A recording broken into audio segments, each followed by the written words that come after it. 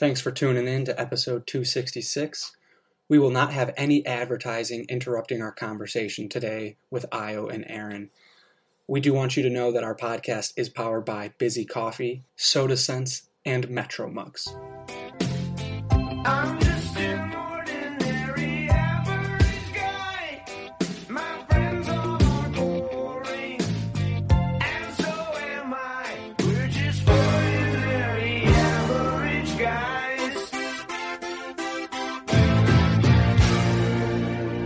Today is June 2nd. We have Io and Aaron on the podcast today. Decky Brown, how are we? We're doing great, Andy. Uplift. Yeah, you couldn't have said any better. Aaron and Io today, they are phenomenal people, and it's, to be honest, it was one of the more important podcasts that we've ever done.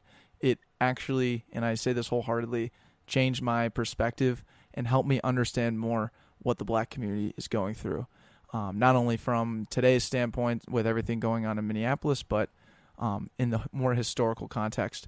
I now am confident, and I now understand a little bit more and can begin to understand in the future. Right, and I think that's the main thing. That's the main takeaway, is the ability to begin to know, begin to understand. Prior to having this conversation, I can honestly say I didn't understand the black community. And Io and Aaron did a great job at just being transparently themselves and sharing personal stories, experiences on what's going on in their lives and what's happened to friends and family. So thank you, Io and Aaron, and I really hope you listeners stick around for 3 hours because there's so much good golden nuggets throughout the entire time. Absolutely. Just a phenomenal perspective that, I think we all need. And if we're saying that we need to build a better tomorrow, I think listening to this podcast, seriously, is a great way to do that. Io, Aaron, welcome, guys. Back. How are you guys? Seriously, how are you? Conflicting question. Yeah, it's I've been getting a lot of that, right? Just text. It's crazy, man. It's I'm not gonna say it's a feeling I haven't felt before, right? And when I compare, waking up, I think it was Tuesday or Wednesday, because I think it happened on Memorial Day, and then Tuesdays when all the outrage happened. And Tuesday night, I think it hit me at like 1 a.m. You know what I'm saying? And You're in bed? Yeah, I couldn't sleep. And I'm just, scrolling through the timeline, watching the video. I watched the video like noon in the office on Tuesday. And then I'm scrolling through the timeline. I got people who know. Apparently, I found out my cousin in Houston went to high school, but like they graduated together. The restaurant where he basically got strangled in front of me, one of my best friends growing up owns that restaurant. So I recognize the spot. So there's just so many things when it happened. Like I saw myself, it really just hit me different because, when it comes to police brutality and violence and just killing black folks, it always hits me, right? But this one's just different. I mean, I'm telling you, I got to get to the office the next morning and I am up wide awake, 1 o'clock, 2 o'clock, 3 o'clock, 4 o'clock. Finally, like 5:30 rolls around, I'm like, I'm not going in tomorrow. I just can't. So, I texted people at the office. I'm like, yo, I'm going to let y'all know right now, like, I'm not feeling hot. And blah, blah, I'm not going. But it was, man, I'm not good. I think right now it's probably the best I felt. And I think it's just because I came back from over south, just dropping out some groceries and whatnot and, doing some cleaning. But for the most part, like, when I tell you Tuesday, Wednesday, Thursday, Friday, and even this morning, the emotions, it hasn't even been a roller coaster. It's just been down. Like I've been down for like 72 hours straight off top. Dang. Mm-hmm. Yeah. I guess my question, like, because I love you, man. You're like one of my favorite guys, and the fact that it's funny texting last night about everything, and like we were literally talking 24 hours ago, like we gotta have someone from the black community on right now. Like, who can we have a conversation with? And we were like, we gotta either have like Io or Moise or someone going down the list. 20 minutes later, you had DM'd me. Yeah. And I was just like, thank God, like that's awesome. I know we were talking about getting back on, and honestly, just with everything's going, I've been more vocal now about this than I ever have. Mm-hmm. I've always been vocal, always been an advocate. Don't get it twisted. And like, my brother over here can speak for me. I've never been one to be quiet and just let things slide.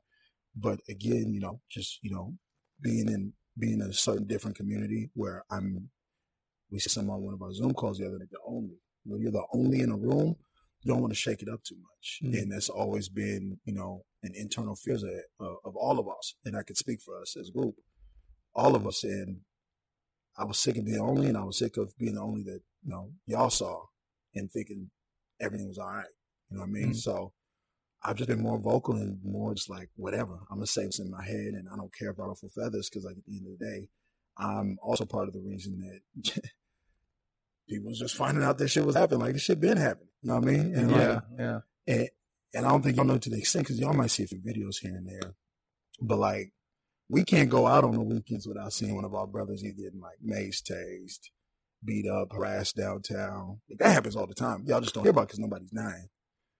But when people start to die, y'all seeing the 1% that's on camera. Let's add to that the people that die off camera, that the justice system kind of leans the evidence towards making it seem like they were guilty. Then let's talk to the people that didn't die, that are just harassed. Then let's talk to the people that weren't even really cuffed and harassed, just afraid of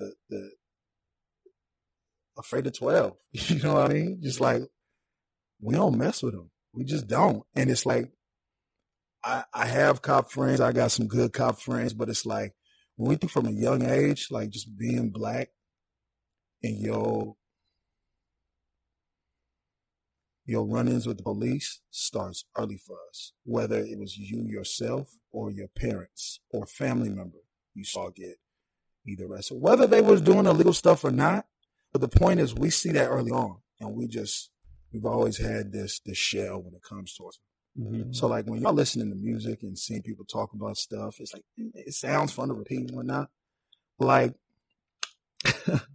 y'all go to a barbecue, it's really fuck 12. Like, you know what I mean? Like, it's really folks that feel that way. And I get it. There's good cops. But again, like, you put good cops in your system, and the system that's not designed to help a certain demographic succeed, that system is going to overrule the goodness, whether you meet it or not. Right. Period. Point blank.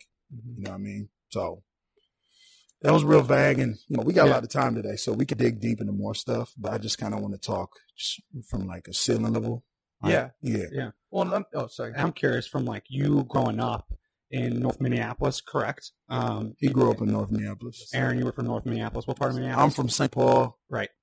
East Side, North St. Paul, Oakdale. Gotcha. Woodbury, so everywhere. Awesome. And just from like people close to you, friends, family, what has it been like? And you just kind of articulate a little bit, but like what is said when you're in situations with cops, or you're in situations like, what is coming from your parents? What are coming from your friends? I'm just curious, from someone that has not experienced. What kind of friends though? We talking white friends? We talking black friends? Black friends. It's a difference. Yeah. So when you're talking about us getting in trouble with the police, or just in general, running into them, yeah. When it comes to black friends, it's funny because like, we just expect it. You know what I mean? We just expect it, so it's not really a conversation. Like, if something happened, and I can say this out loud because he's my boy, and he would want this to be said. I remember one time I was walking in Northeast. I used to live in Northeast. I was walking down the street, and all of a sudden I seen like 4 cops cuff the dude off his bike, and I'm like, hell. Pull up, it's my boy JJ Swain. Dad used to play for the Vikes, head football coach over at Edison High School. Good dude, nothing but great dude in the community. He used to play for the Vikes for a little bit, played All-American in Northern Iowa. Good, upstanding character of the community. And they hit him, right? And it's like 2 cop cars. He's just sitting there handcuffed, and I'm just trying to grab some ice cream. So I'm like, damn, what's going on? And Jay's getting handcuffed. He's getting roughed up a little bit. And it's just crazy because I know JJ. I'm like, why are you guys arresting this dude? And they trying to say that he stole a bike. I'm like, man, how y'all know he stole a bike? Like, and then on top of that, why we don't arrest him first? You asked him. He said no. What is the process of that? Because I guarantee you, I don't know how bikes work. I know bikes is mad expensive. Last bike I had was a Huffy. You know what I mean? I got that joint from Walmart for like $40. Yes, so like, I'm guessing these $1,000 bikes might have like VIN numbers on them or whatever. But I'm Yeah, like, yeah. y'all got to be able to do some research before you just got my man cuffed, face on the ground in his own neighborhood where he coaches. Probably has players, parents walking by, seeing him cuffed. Because here's my thing: y'all see a black guy cuffed on the ground, and when I say y'all know what I'm talking about. When you see a black guy cuffed on the ground, what you guys see is somebody cuffed on the ground. He must be a criminal. Period. Y'all ain't thinking what it might be, what it Jump could to be. conclusions. You don't know Yes, JJ. I know JJ got dreads. I know JJ got a beard. I know JJ looks like he fits the description. So that's what you probably thinking, like, damn, there goes another one. Yeah. Like you're a parent with a kid on the team, you see him like, damn, that's my son's coach, and look at him getting arrested. I thought he was different. Yeah. And so many things go on. So, go back to your question. What are the black friends saying? That's what we're saying. White friends saying, like, they reaching out, and I do appreciate people reaching out. I can't reply, and I haven't replied just because, like, I don't know if I'm ready to unload. I don't know if I'm ready to be like, hey man, thanks, I appreciate it. It's all good. Because it's not all good. Right. And that's what it's been for like the past 29 years for me. Like, hey, no, it's all good, whatever. Because I'm telling you it's all good, y'all think it's all good, and y'all don't think it's a real issue, right? So, Well, that's what, and I think that's interesting as well. If I could just add on. go to ahead, that. bro. Go ahead. One of the things that I will say has been most problematic for me is when we're talking about friend versus family. You know, I have, all my African American friends are kind of all over the place. Go ahead, say black, bro. Black. They're all over the place. We have someone saying, "Oh, you're burning my community." You have other people that saying, "Fuck Target." Where was Target when Jamar Clark took a bullet to the back of his head? Thanks. Where was AutoZone? Where were these large corporations that you are so concerned about them now being burnt down when your people in your face? It's not even hidden anymore. See, the thing about it that he said that was so true is that this has always been happening. Now it's just popular. And now that it's popular, it's like, okay, that 1% is making everybody look bad. And the thing is, like, there's confusion because there is a lack of understanding of what the next steps are. He said, okay, we'll kneel at a football game to show people that there's a problem with police brutality in America. And then we were called un-American. Because I said I hated racism, they told me I hated America. Spin that narrative. Yeah. And then we said, okay, smooth. We won't do it at our job, quote unquote. Because that was the route that everybody took is, well, if I were to, protest at my job, they would fire me too. Okay, cool. So now what we're going to do is we're going to disrupt your life. So I'm going to organize a group of 100 people to walk down Broadway so you can't move. So you recognize the inconvenience of stop and frisk. So you recognize the inconvenience of being in a position where you are powerless. You have to let me pass. Blocking I'm not miles. asking you. And what's interesting about that to me was that when Black Lives Matter and other organizations were out here and they're blocking the streets and they're out here on the highways and they're saying I can't breathe because Eric Garner was the originator of that. Everybody was so concerned about ambulances getting to the hospital. Everybody was so concerned about parents getting back to their children. Everybody was so concerned about taking care of the elderly. But just a few weeks ago, a whole armed group of individuals stood in front of the governor's mansion, intentionally and strategically blocked hospitals. Big People- strap. Yeah. Big strap. Yeah. Stopped it strategically. Nobody said anything. But I thought we were so concerned about the ambulances getting there. And this is in the middle of a pandemic. This isn't even like, we just have an emergency. Literally, it's the middle of a pandemic in which people are dying. 100,000 Americans' lives have been taken by COVID-19. And then you block the way. Right. So we said, okay. You said that was acceptable. So we're not going to do that. So we're going to have a day where the black dollar doesn't circulate in anybody else's community but ours. Then we get called racist. What that mean? was that one? So what it was basically about is we understand that a lot of these companies that are accepting our dollars so freely, right, are not the targets that are stepping in when it's time for injustice and it's time for you to say something. The AutoZones, they're not saying anything. You know, the Wendy's, T-Mobile, the McDonald's, the T-Mobiles, they're not saying anything. So it's like, okay, since you don't recognize who we are, but you recognize my dollars, you're going to recognize his absence. If you look at the population of African Americans in the country and you look at our spending power. Just the United States, by the way. Just the United States. We're not talking about the America. continent of Africa, by the way, because that would enormously ignite these numbers. 12th in the world. Wow. Actually, that's been updated. It's 8th. Oh, we would be the 8th, just African Americans, black people in the United States. Spending wise, GDP, gross, spend, whatever you want to call that, we would be the 8th largest nation in the world. So think about what are the largest nations? Probably India, China, United States, whatever. So we'd be equivalent to like a France. Yeah. You know what I mean? Yeah. We'd be the size of France. Imagine if France just started training with everybody. That's how big it would be if we banded together in the United States and stopped our dollar purchasing power. Wow. So that's, like you said, just black people within the United States is the 8th largest spending or GP, and they could be looked at as a spending nation. Wow. And that's so crazy. That's the thing. That's what I'm saying is that what other way can I show you now? Yeah.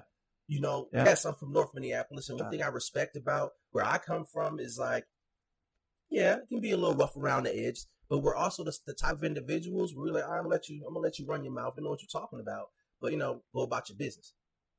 And then you don't go about your business. And then I have to show you because I told you to go about your business, but you weren't listening. Mm-hmm. So now I'm gonna have to show you, get out my way. That's what this is. This is not the first time that a riot has broken out in North Minneapolis. There was riots in Plymouth in 1967 for the same reasons. Some people will say, oh, well, there's conflicting reports about what happened during that time. Well, the official report is that some black youth got angry, they got upset, and they put a Molotov through one of the business owners. It was a Jewish guy who was a business owner, put it through there, and then everything just lit up. The unofficial story was that there was an African-American man who was talking to the police for whatever reason, and the police officer and him, for whatever reason, allegedly got into it. And even though the police officer said that he was attacked, his brother was shot in the back. And we tore the city up. Okay. And if you look to people like Dr. Josie, who is a longtime historian around here, civil rights, she will tell you that what she saw, she said there were significant inconsistencies in terms of jobs, the economy. There was issues where sometimes they wouldn't come pick their trash up for weeks. Wow. Sound familiar? Right. So and now here we are again. Yeah, and I feel like a lot of people have known that too. It's like, oh my gosh, it's happening again. Now you've heard, hearing and knowing, two different things, right? Because every coach I had growing up told me if you knew better, you do better. So if you didn't do better, you probably didn't know better. You may have heard it, but you were ignoring it. My bad. Continue what you're saying. Well, because from my standpoint as, white guy, I'm always trying to figure out, okay, how can I help you guys out? And I just want to ask that question, like, what do we need to do and how can we help to the best of our ability? Obviously knowing and educating and listening. That's been my thing. Being aware of it, obviously. But for the long term going forward, what do we need to do in your opinion? That's a good question. I'm just going to start it off and I'll let you bring it home. That's why I brought my attorney with me. Well, real quick, we got to introduce Aaron. Yeah, my bad. Aaron, go ahead. Oh, hey. Why you put on the sexy voice? Crazy. My name is Aaron Abram. I originally am from North Minneapolis. I currently am serving as an attorney in the Eau Claire area, practicing criminal as well as family law. Cool. Before becoming an attorney with the state of Wisconsin, I was a community organizer for Take Action Minnesota. Justice for All was the program that we were running at that time. Restore the Vote. Make sure y'all looking that up. Restore the Vote. Make sure it passes. You hear me? They're going to put a link right across right here. No, I got you. But I've also just been involved in politics my entire life. Mother made sure that, especially being over north, Bobby Joe Champion, that's my godfather, who's currently an elected official. I've known now Attorney General Keith Ellison all my life. Actually was an intern in his office for years. Nice. Individuals like James Everett over north, working in the streets with people. They do a lot of youth development work. I was working actually with Mayor Sharon Sells Belton. I was on their very first, basically it was like a youth congress where she brought the youth together, and we were, helping her understand what we were going through and how she could make policies or things of that nature to help us out. So I've been around to see a lot of this. Yeah. I'm not new to this. I'm true to this. So Say that. How do you know Ohio? Oh, that's my brother, man. This is my guy. So let's talk more about the group, because I'm wearing a Monitors hat, as you can see. Oh, So I'm repping the OGs. okay. Me and Aaron met through a group. So Jack and Jill of America, probably never heard of it. And again, after this, you guys will hear a lot of things you never heard of.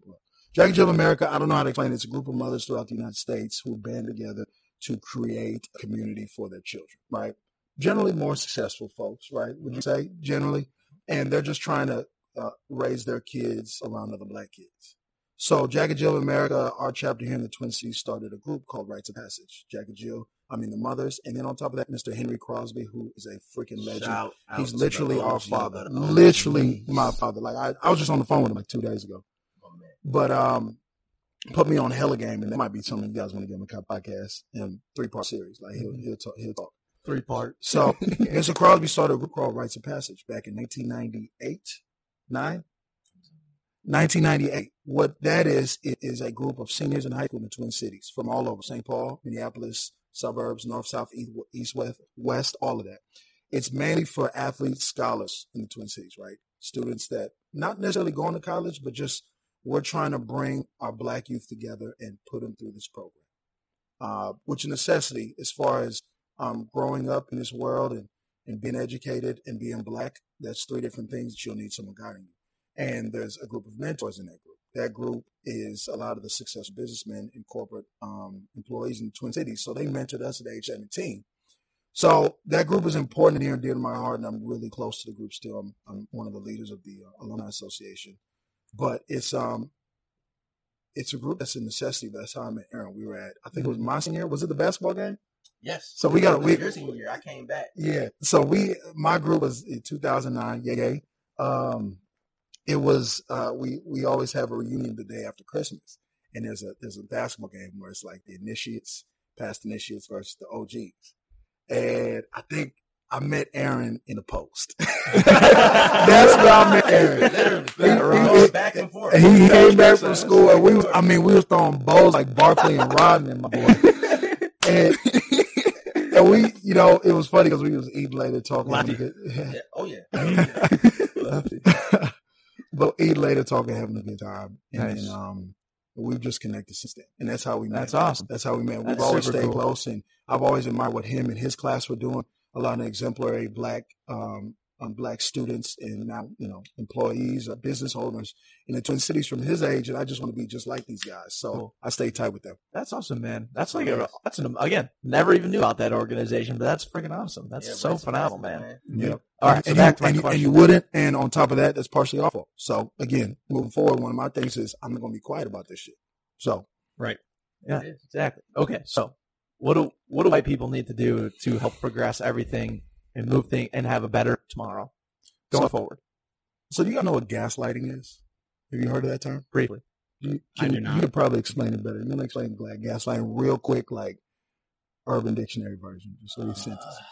It's basically like, in my dumb way of going at it, is basically like if you draw something that's blue on the board and you basically tell everybody it's red. You just do it over and over again until people believe it. That's an interesting definition. I wouldn't say Okay, so I don't know. it's not wrong. Like it could be that, but it's not what it is. I'm not known for knowing the definition of most things. So Mhm. I got you. How can I describe gaslighting. The way that I've seen it the most is kind of like when I tell you that you're doing something to me, and then you tell me that I'm paranoid or I'm making it up. Oh, It's a way for you to turn whatever you're doing to me back onto me and say that, like, what are you talking about? You're nuts. got Like, it. you don't know what you're talking about. Okay. In this context, it could be just the other day, because I too have been a bit more vocal on social media than I have as of late. And one of the things the person said that kind of triggered me is he said, this is going to be just like, the vast majority of the last 10 years of them lying about what's happening. And then he put in, hands up, don't shoot Mike Brown. He put Trayvon Martin as quote unquote the victim. And I was saying, what? Oh, and Mr. Smouye, as Dave Chappelle would say, Juicy Smouye. Juicy Smouye. Smouye. Jesse Smollett. Yes. Shout out to Dave He Chappelle. a fool, man. And so my thing is, the reason why I would call something like that gaslighting is because what I did is I just turned around and I said, a word, and he gave me 5 names. I gave him 9. Right. What majority are you talking about? Mm-hmm.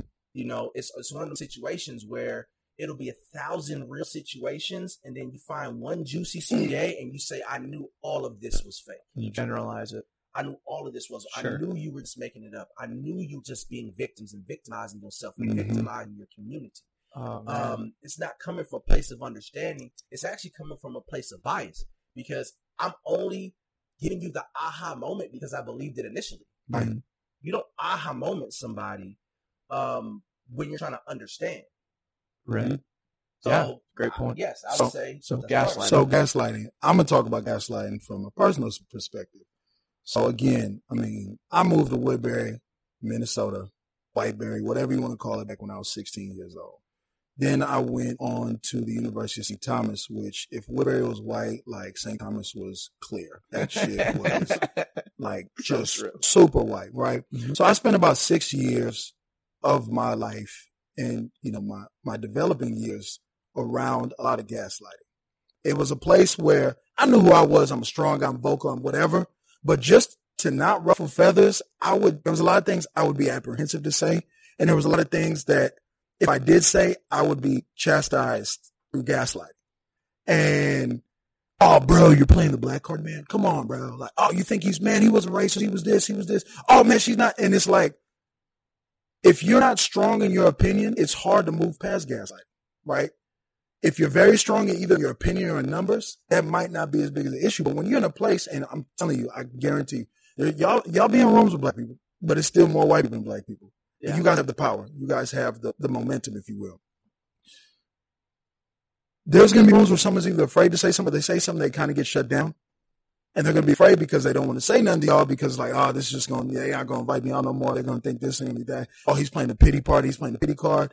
And it's like, nah, man, it's not that. And we go back to church on Sunday. Let's leave our white communities and go back to our black communities, go back to our barbecues, churches, barbershops, whatever. And we feel empowered again. Like, nah, you're right. No, I just got whatever. So again, y'all went to the black guy, proved to the black guy that what he was saying was false. Went back and sleep fine at night knowing that, okay, well, I've heard about this stuff. Now I just proved from this one person, which we just ganged up on. And I was able to come out with my conclusion. Meanwhile, that guy goes back knowing that he kind of just failed his whole demographic by not standing his ground. But that's a hard thing. It takes a lot of courage. It takes a lot of knowledge. And honestly, there's some scary folks out there with some facts that are very misleading that can make you even believe. So like you said, when you're like, look at the line, think it's blue, but it's actually red. Like, that's kind of gaslighting. You just convinced me something I was almost positive of because you had more power than I did. So I think that's the biggest thing I've experienced, especially, being in a lot of white environments. Gaslighting's huge. So if I'm understanding this correctly, for me, if I'm in a room again in that same situation where it's like, there's a single black guy or whatever it is, like my job more so is simply not to try and turn the situation back on him, but just listen and be a part of the situation with him. I mean, yeah, you can do that, and it's also just about understanding your place in the world. You know what I'm saying? Understanding that while it may not be as official of a caste system as they have in other countries, race does play a huge role in people's day-to-day lives, right? The fears that they have, the way that they interpret. Now, to me, the primary reason for race is the establishment of power. That's why they codified it into law. Oh, you might want to say that one more time. Like, literally, white and blacks codified into law in order to justify indentured servitude and then eventually slavery. Right. So there is a power dynamic that comes with being white, and it's just sometimes a perception that people have, because if they see you walking down the street and see me walking down the street, it's going to be a different response, right? Just based off of what we see. Also, let's look at the environment that people are put in. I'll say one of the most crazy experiences I had. I used to work at University of Wisconsin, Oshkosh in 2016. Of course, because this is just how, unfortunately, a lot of corporate type environments work, or university. As a black male, a lot of the black males who went to the school were automatically attracted to me. Like, yo, you a collegiate administrator? What's up, man? You know? And so, yeah, that was cool. But I had one student who, he's from Milwaukee. Now, if you know anything about Milwaukee, Milwaukee is the most segregated city in the United States. The railroad, right? Yeah. North America. And I had a student literally say to me, he said, yo, Aaron, I don't know how to act around them. And I said, excuse me? Keep in mind, I'm from Minneapolis, right? I come from a place where your economics kind of determine who you're around. That means I grew up around more or less. Some of my best friends are Caucasian. I also have my Hmong homeboys, my Somalian homeboys, you know what I'm saying, my Hispanic homeboys, because we were just that was the environment we were in. We were all in it together, so I never had to separate how I acted in front of different people before, right? Because I'm just used to living in a diverse type area. Right. That was when it really hit me about the impact of the segregation. Is he said, yo, I don't know what to do. I don't want to, you know what I'm saying, piss somebody off. I don't want to do whatever. I've also heard that from some of my really good Caucasian friends. Never met a black person until they were 18. Wow. That's powerful. And if you look at the stats, I was just reading an article a couple months ago that said if you look at the stats, a vast majority of America, their friends, are of the same demographic as they are. Vast majority. So pause that real quick. Pause that. Think about that for a second. We're talking about white folks not meeting anybody black till they're 18. But we all got cable. And we all watching the news. Cops were big show when we was growing up. And I used to laugh about cops because, like, funny thing about cops is, like, it be in our neighborhoods, but like it was never wild like that. Like, it was wild, but cops made it sound like that's what the hood was on every day. And it's not that crazy, right? It's not a fiend breaking into a bank and, starting a bonfire. You know what I mean? So, like, if you from a place where you never met a black person before and all you watching is 50 Cent videos, cops, all you watching is movies, all you watching is them rap battles on YouTube we used to watch growing up. You know what I mean? Oh, yeah. The cassette joints. Yes. Your perception of black people is already off. Yeah. And that could cause someone, it will cause somebody to be a racist because all you're seeing is violence, loudness, and ignorance. Sure. Period. Yeah. Dang. So, my bad. Keep going. I just want to make sure we caught the impact of people not meeting black folk to 18 and understand how racism is systematic and how that even before you even encounter race, you can be racist. So. Yeah, because race is a power dynamic, right? And it's a power dynamic because you could have the entire like populace of North Minneapolis say, this is what we want. And then you can have 5 elected officials who look nothing like a vast majority of that populace who says, you know what, we're good. Mm-hmm. That easy. Yeah.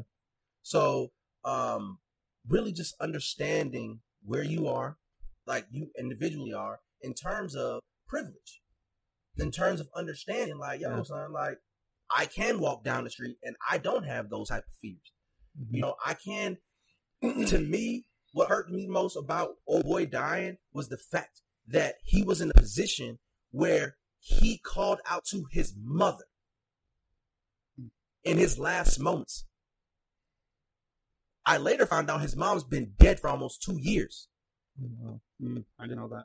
So what that tells me is that in those last moments, the first person that ever took care of you, the one person that I know, my mom, Latuja Abram, I know you here. I know my mom will do whatever is necessary. And my mom calls me every morning the day after a Trayvon happens, a Eric Garner happens, because she sees me. She sees me every time. That's what I'm concerned about, is that she has to live with that.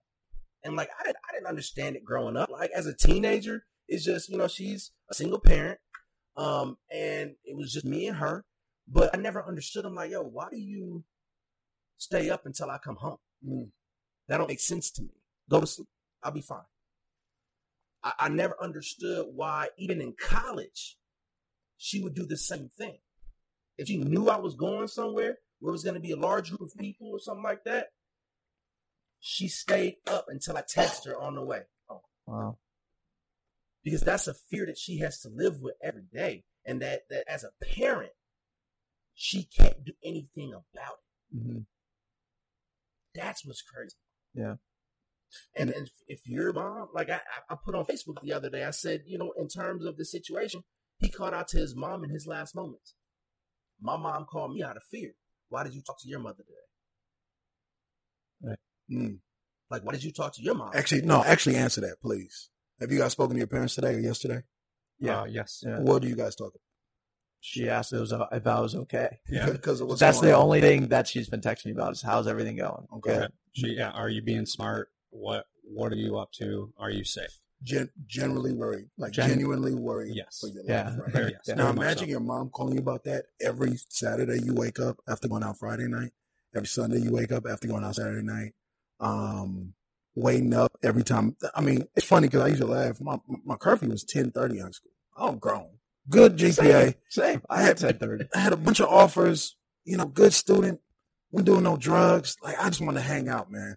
And my curfew was that. Why? Because if I'm coming home at midnight, my mom's got to stay up to midnight. You know what I mean? Yeah. And it's just something that, like, our parents go through all the, they're genuinely worried for us. And I never got into that. I got a lot of little homies. I got a lot of little cousins, younger siblings, but they a little kind of my age, but like nephews, nieces. And I feel the same way. Because here's my thing. I've gone through, let's start telling some testimonials straight up. I've gone through times in my life where I've done everything I was supposed to do, and I still get mistreated by authorities. Like imagine y'all studying for a test, knowing everything, writing what you think. Well, no, writing the right answer to someone just say, wrong. When you know 1 + 1 is 2, you put 2 in there and it's wrong. Right? Where am I going with this? Okay, cool. My whole life, my mom was strict. I couldn't leave the house with a do-rag on. That's why I started wearing wave caps. Low key, I wore wave caps because you could wear a wave cap under the hat and the tail didn't come out. We grew up in the early 2000s, man. We was wild with that shit. But I couldn't leave the house with a do-rag on. My parents didn't let me sag my shit. They didn't let me sag my pants at all. Matter of fact, my parents was crazy. People knew my parents because they was a crazy parents. Like, if you came to the crib sagging, like my dad grabbing grown man's pants, like, nah, brother, you gotta, let me tighten that up for you, right? Couldn't sag my pants. I had to speak proper English when I was in the house, right? So, for example, like, damn, mom, I ain't doing that. Like, you ain't a word. You aren't doing it. Stuff like that, right? The way we speak with our friends' school, I mean, they know it, but it's like we're not allowed to speak like that in our homes. Mm-hmm. Always taught to be respectful to the police, teachers. I got a little trouble, but at the end of the day, I never crossed the line, right? Get good grades so you can move to the suburbs someday, get a great job, and in my eyes, I'm eliminating myself from that. So here, cool. Now we're talking about times where all that, but I think that an upstanding citizen did nothing illegal, not stealing, not doing anything illegal, and I'm still face down on the ground, like Mr. Floyd was a few days ago, for no reason. Why? Because I fit a description. Why? Because I'm 6'2", 255 pounds, and if you don't know me, I'm an angry looking dude. I'm a suspect. I'm scary. I'm intimidating, right? Mm-hmm. remember one time I was walking home. I used to live in Northeast Minneapolis, 1315, 13th Street, Northeast Minneapolis. I was just walking home. I was at a gala. So I was in a suit, clean, right? Not threatening, 3-piece. Looking You know good. what I'm saying? Yeah, looking great. Y'all follow me on Instagram. You know what it is, right? Pocket square, all that. I think I had what them Charles Listen joints on. Which one? The ascots? Yeah. Okay. I had the ascot jump off. Again, So can't say it enough. It's Right. looking I ain't good. mad at you. I ain't mad at you. right. So anyways, I'm walking to my house, which is about the Uber driver dropped me off at the gas station, hungry, about to grab a piece of whatever. Stop at the gas station. The gas station like 2 blocks away from my house. And I'm walking. I kind of got to pee. Had a few to drink, but I wasn't drunk at this point. I know myself. I stopped drinking at 12:30. It's probably like 2:05. I was like, oh, let me go in this bar. It was locked. Never kept going. Keep walking. All of a sudden, I hear sirens just pull up around the corner. I'm talking, hit the curve hard, whatever. And I'm just like, oh, damn, this crazy. Now, mind you, I'm thinking back to my training because every black kid has training at a young age. You see sirens, you with friends, whatever it is, you stop moving first. You put your hands up. You become completely vulnerable. Even if it's not for you, just don't mistake, right? If you see a car, if you see sirens behind us, we're driving, pull over. Don't guess, oh, he's not coming from me, he comes from him. Right. That's the things we're taught as kids. Mm-hmm. So I didn't even think he was coming from me. I didn't do shit. I was at a gala. I was raising money for breast cancer, right? And I pulled up, a dude pulled up, and I'm like, oh, snap, pull my hands up thinking he's going to drive by. All right, cool, keep walking. Nah, man, I'm still up. The car's behind me. He's like, hey, freeze. I'm like, oh, shit, what's about to go on? Like, I don't know who he's looking for. I don't know. Maybe he think I'm somebody. So I'm like, hey, no, it's me. Like, I turn around like, yo, sir, it's me, whatever. He's like, hey, turn around, blah, blah, blah, whoa, this and that, just screaming. Put your fucking hands on the wall, XYZ, blah, blah, blah, screaming. I'm like, oh, shit, okay. All right. And then 2 more cars come by, and you hear, like, the radio's like, hey, we found him. Come on, let's go, let's get it. Oh. And so now I'm just in front of this, like, it's like a movie theater, restaurant, whatever, and there's 3, maybe 4 cars. I'm blacked out a little bit. It's like 3 or 4 cars behind me. It's like 4 or 5 cops. It's one off-duty cop who's just wearing some clothes, but he's got his badge on. Mm-hmm. And they cut. I mean, I was like, hey, man, I don't know what you're looking for. Comes, cuss me, throws me as well. What the fuck you doing in the bar? I'm like, I wasn't in the bar. He's like, why were you trying to break it? I'm like, I wasn't trying to break in the bar. Which, again, like, I don't think they pull over the corner waiting for somebody to break into a bar. So I think what happened is they're looking for somebody, and in order to interrogate a random citizen, they found a reason to get me because I pulled something, whatever, and I fit the description. So that's what's going through my head. I'm like, I swear I didn't do it. I swear I didn't do it. And all of a sudden he's like, yeah, shut up. We'll this, that, and other one we see. I'm like, what's your ID? I'm like, yo, it's in my pocket. He's like, grab it. I'm like, sir, I'm not grabbing my ID. Like, you can grab it for me. I'm not reaching my pocket. I've seen this movie before. And then they just get crazy with it. I just need to ask, like, I don't know what's going on. What are you looking for? But you guys have the wrong guy. This is my neighborhood. I live here. I'm a taxpayer. Can you guys please tell me what's going on? And they're just telling me all sorts of cuss words, telling me to shut the fuck up, X, Y, Z. Handcuffs on, dumb tight, lift me up. Throw me in the back of this car. And they just talking crazy, like wild outside. And I'm just saying, I'm telling you guys got the wrong guy. And here I am, got a little scratch on my face. My clothes are completely messed up. I'm in the back of the car, and I'm just thinking, what the hell's going on? It's fucked up. Like, what is going on? So then all of a sudden, after like 20 minutes in the back of that car, I'm like, hey, you're free to go. Wow. Yeah. And I'm sitting here like, what you mean I'm free to go? Like, I need some explanation, right? Because you got to fill me in a little bit. Hey, I got a suit on. But now you're doing too much. B, I got a degree.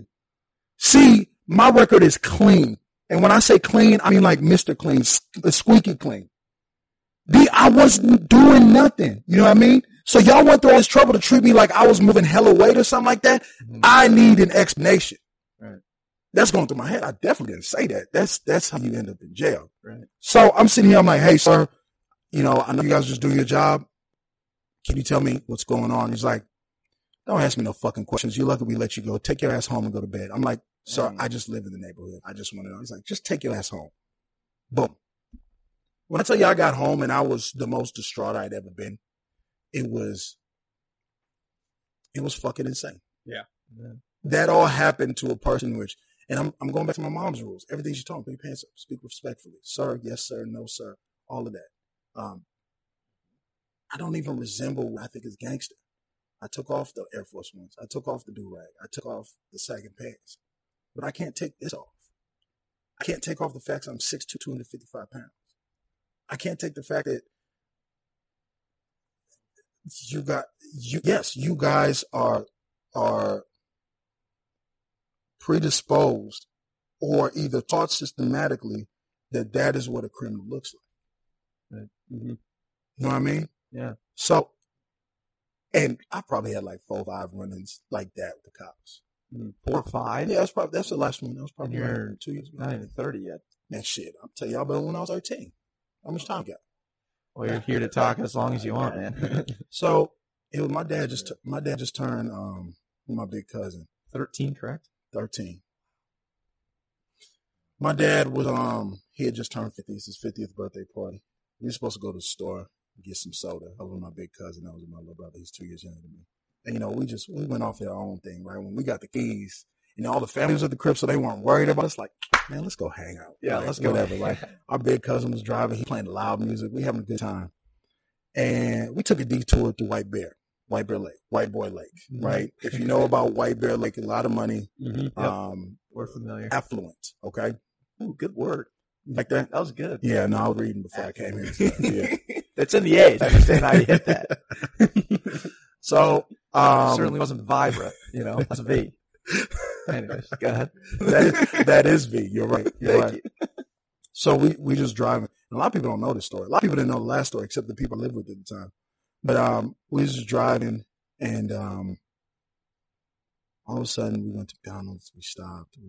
Hey man, we heard Prince live out here. This is back when it was alive, obviously. Oh, let's go see the house. So we're gonna be driving. All of a sudden there was a cop following us for like a minute, and we're like, "Yo, this is wild. Like, what does this dude want?" And then my cousin was like, let's just take a random right. Because that's what black people do when the cops behind you. You take a random right for no reason to make sure you're not getting followed. Right. Because for real though. That's for real. If a cop, dude, if a cop's in front of me, I slow down. I don't pass him, right? If a cop's behind me, I take a random exit on the highway. If he's still following me, I get back on the highway. If he's still following me, like, damn, it's too late. Yo ass, he coming for you, right? Right. So we took a random right, and all of a sudden we're in this area or kind of corner, and then boop, boop, turns on his lights. Like, oh shit, man, what'd you do? Like, you're not paying the tabs? What's going on? I'm thinking something stupid. Wait, were you driving and you were for No. My cousin was driving. He was 21. Got it. So okay. I'm in the passenger seat. My little brother, he's 11 years old. He's in the back eating. I think actually we didn't get McDonald's. We got like KFC or something like. So my brother's just eating chicken, like whatever in the back seat. And my cousin was driving, and he's 21 years old. I've said like 3 times, my bad, but I'm just trying to paint the scene for you guys. Yeah, so sure. we get there, cop, whoop, whoop. I'm like, oh snap, we're getting pulled over. And I'm thinking, all right, let's we just stopped, right? And then he got out the car so fast. And I've been pulled over a million times, but nobody gets out of the car that fast. I'm like, hey, turn your car off. And we're like, whoa, what's going on? And then another car comes. I'm like, oh shit. Another car comes through a backyard grass. I'm like, oh shit. Another car, state trooper, sheriff. It's like 9. Oh God, 9 might be a stretch. It's probably 7 cars behind us, and they pointing guns. Boom, pointing at us. Mind you, I'm 13. My brother's 11. My cousin's 21. Pointing guns like, oh, put your hands up where we can see him. Put your hands up where we can see him. And I'm sitting there like, what the hell? Like, dude, what do you got in this car? Like, tell me now, because like I need to know. He's like, not the man. Just put your hands, blah, blah, blah. My cousin's hands out. I remember this like vividly. Sticks out the window. Hey, it's not that serious. He's like, put your fucking head in the window and I'll tell you if it's fucking serious or not. I was like, oh shit. And, it kind of blacked out after that, but I just remember like the cops slowly coming, undoing my seatbelt while my hands were up, whipping me out of the car, 13 years old, cuffing me, putting me against the hood of the car. Taking my cousin out. It was real rough for him because I was still a kid, but it was rough for me that he should have took my cousin out. We're complying, by the way. Throwing him against the car. Actually, he's on the pavement. And then my little brother, like, they treat him the best because, like, he's 11, right? And he's eating, obviously harmless. Like, if anybody's a criminal to them, it's us. So he gets grabbed. They, like, knock his food out of his hand, and they grab him, and they just, like, he was just kind of standing with a cop. Now, while this is happening, I'm on the ground. I'm on the hood. My cousin's on the ground. There's, like, 3 canines. Like, they have dogs. Like, bro, I felt like El Chapo. I'm 13 years old. Mm-hmm. Yeah. Just driving in White Bear Lake. Yeah. I feel like El Chapo. I'm like, yo, what the hell is going on? Dang. So I get thrown in the back of the car. I'm crying like a little bitch. I mean, I'm bawling. My cousin's crying. And my little brother, he's absolutely bawling. And then the parents came and they were pissed. Hey, we shouldn't have been in White Bear Lake in the first place, right? Mm-hmm. But our parents came and they picked us up. Well, that's a ridiculous statement, but yeah, right. No, what I I know what you mean. Yeah, what I mean is like we Yeah. were supposed to go to the store to get some soda. Yeah. Right. Why are you Your boys? parent- yeah, your why are you in White Bear Lake? Right. Gotcha. So we're just thinking like, growing up, I was never afraid of police as much as I was afraid of my parents finding out I had business with the police. So like, as messed up as that was, in the back of my head, I knew this would be, I was still young and naive. So I didn't think I was in real danger with the cops. I thought there was a misunderstanding and there was a legitimate reason that they were doing this. So I'm just like, man, mama gonna come here. She gonna beat my ass. Like, y'all better take me to jail. Cause like, whatever I'm going back home to, that's gonna be 30 times worse than the pen. Right. Yeah. So they come and they screaming. And then they talking to the cops, and they finally uncuff my cousin. And they're like, "Hey, ma'am, sorry, we got a report from an off-duty officer that said you guys had a weapon in the car, and you were driving towards. I don't know what they were driving. They said we were driving towards, but we had a report that you had a weapon in the car." And as a kid, I was like, "Damn, no, sir, we didn't have no weapon. We sorry, we didn't mean." My parents are that way too, because that's how we are. Like we get mad, but at the same time, we'll never get mad to the cops. Like we're thinking, like, "Oh, you're so gracious for not taking these boys to jail for doing nothing," because you totally could. Right. So we get home and we're getting yelled at, we're getting screamed at for not being what we're supposed to. Like this and that, you let his name's Yemi, you let your little cousins in danger. How dare you do that? Like blah blah blah, this and that. Like now they seen some things they don't need to see. Ooh, blah blah. I'm scarred for life, right? I had this traumatic. Like I had guns and dogs pointed at me. I was in 8th grade. Guns and dogs pointed at me, all because of a quote unquote misunderstanding. Now here's my thing. I've seen a guy go into a church, shoot up a church, and get treated better than I got treated for allegedly, maybe, possibly, but not really, but we ain't got no evidence. Could be, not kind of have a gun in the car. Yeah. Yeah. I'm sorry, man. And you're 13 years old. 13 years old. Yeah. And I'm thinking to myself, like, how do you trust authority to that level anymore? That's 13. Like you haven't even developed as a man yet. So at that age, because the way we were raised to stay out of the cops' way, right? Yeah. And just like, don't mess with the police, whatever. I didn't really think that yet. I didn't have the F the police mentality till I started getting older. And, I'm starting in high school. We're hanging out now. And every time we get together, some cops bust some stuff up. Hey, y'all, whatever. And like, they buzzkills all the time. Or like, you see them arresting your friends. You see them taking people to jail. You see them this. And that's when it started clicking like, I ain't do shit when I was 13. Right. That wasn't them making a mistake. Mm-hmm. They wouldn't have made a mistake like that with a white dude. Right. They wouldn't have made a mistake like that if I was in my old neighborhood taking a spin. It's because of some black guys in White Bear Lake, driving around Lake, and someone called and said they had a gun. Yeah. So we was in a nasty ass Nissan Altima. It was like 1987 Nissan Altima. I'm like, that's deep. And it's, just to add to that, you know what I'm saying? I didn't have no interaction like that at 13. Mm-hmm. Living in North Minneapolis, I personally, did I see it? Absolutely. I had a lot of positive interactions actually with police officers. Remember, I was telling you that my family been in politics. My family's been involved in the community. Right. More water, aisle. But the one thing that Okay. Yeah, let me get more water. Yeah, I got you. Yeah, the one thing that I would say is most interesting though is appreciate you. The underlying police state that we were always a part of, but nobody ever wanted to recognize. Say that one more time. The underlying police state that we were living under, but nobody wanted to actually recognize. Right? What I mean by that is everywhere I went, there was police. Mm. It was normal to me. I never felt a type of way because it's like, oh, it's the police. Oh, it's the police. But like, you go to park. I go to Firewell. Shout out to Firewell Park. We used to bust you on football, by the way. Man, listen, ain't nobody got no time for them type of lies.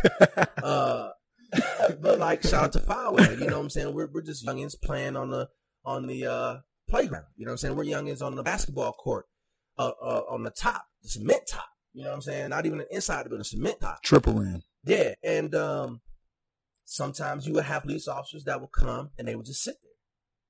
They didn't bother nobody. Right. Therefore, we weren't too concerned. Mm-hmm. But once again, it to me is the underlying police state that we're always used to. I go downtown, there's police officers. I I go to the mall, right? Especially in We LA. we call them security. We just don't call them police officers. Right. But almost every step of my life, whether good, bad, or in between, I've always been around a police officer. And notice I keep saying the word police officer, right? Because when you get outside of a certain demographic, they're not police officers no more. They're Andy, Ted, Christina, Trish, Brandon, Aaron, which is interesting because it's the folks who are living with those individuals that are the ones that have the audacity to tell me in North Minneapolis that it's all my fault. Because they don't see a police officer. They see a bowling partner. They see a clergyman. They see a cook. A mechanic. Yeah, mechanic. Somebody who makes some bomb-ass ribs. Youth football coach. Yeah. Teacher. Whatever it is. And you know Neighbor. why? Yeah, because I read something that said that in Minneapolis, only 2% of our force lives within the city limits. That means 98% of the people that are policing your area don't know you. And guess what that does? I tell you from my personal position as a lawyer, right? I'm in Eau Claire. I take cases in Eau Claire, but I also understand the people of Eau Claire. But sometimes I'll take cases, especially criminal ones, and CHIPS or Children in Need of Protective Services case in other counties where I have zero contact. And sometimes I have to check myself because I'm like, damn, another meth case? What are they doing out there? You start to generalize a little You bit. start to generalize because you have no relationship with the people. So you're just a police officer. And that's all the public workers. Because I think about that too. It's funny. When I was growing up, I was in North St. Paul School District. And none of my teachers lived in North St. Paul. I always thought that was crazy. They all lived in Woodbury.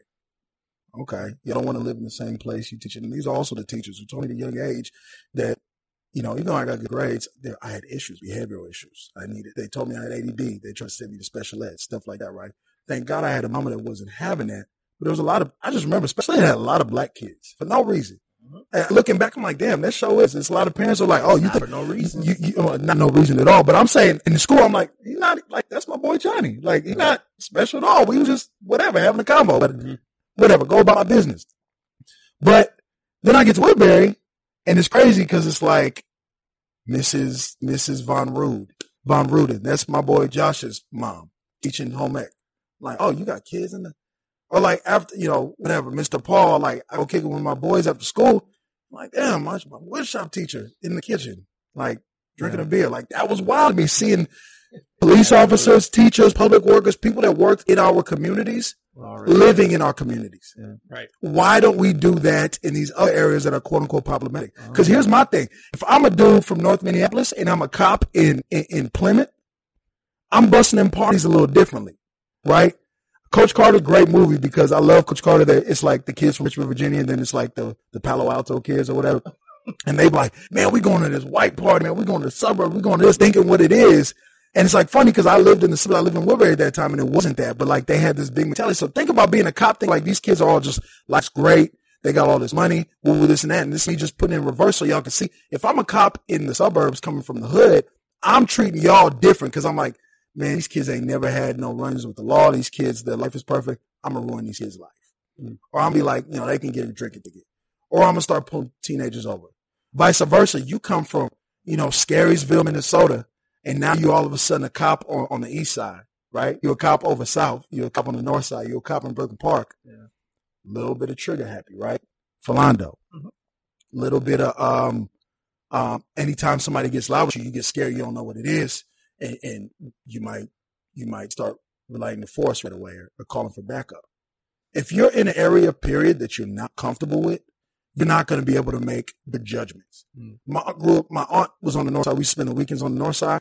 I got family in Chicago. We spent a lot of time in West Chicago or South Chicago. And it wasn't my hood, so I wasn't super comfortable there. But like my family was always comfortable there. Vice versa, people come to St. Paul, visit me. Hey man, don't leave me in the car too long now. And it's like, man, you good, man. You good here. Yes. And say that I come visit my boy, like, Mhm. hey man, let me lock my car. I'm like, can I park in the back? It's like, man, you good? It's like, you sure? It's just people are naturally not comfortable in whether it's hoods or but just areas they're not from. And I think if you need to be living or have lived in the community you're serving. Period. No reason that Minneapolis cop should have been from Oakville. Yes.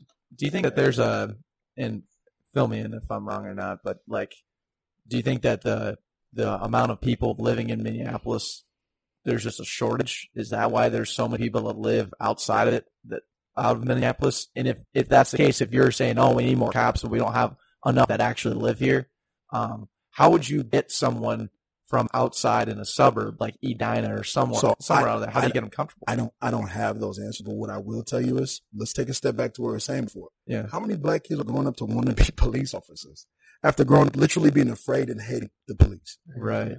That's the issue there. Yeah. That's the issue. It's Yeah. not the fact that, because if you, dude, there's full ride scholarships for black people to go to police academy. They want black people so they can put them in neighborhoods. But the thing is, like, we're systematically disposed to not liking them, not wanting to be a part of them. And let's say, hey, it's a job. Ever remember when Rick Ross came out? 'Cause he was a cop or whatever. And that was a big, like, damn, this Nah, big. he was a CO. Rick Ross was a cop. Yeah, that was big He news. was a corrections officer. And I was like, damn, everybody considers that a cop because he had to snitch on somebody while they were in jail. Exactly. So like we as a community, we was ready to pull his G card for that.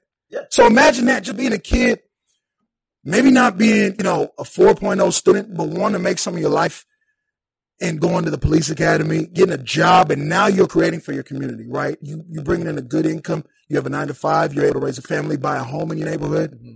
But the way you're doing it is by the one way that's just looked down on the community. You're going to get shamed away from doing that. Yeah.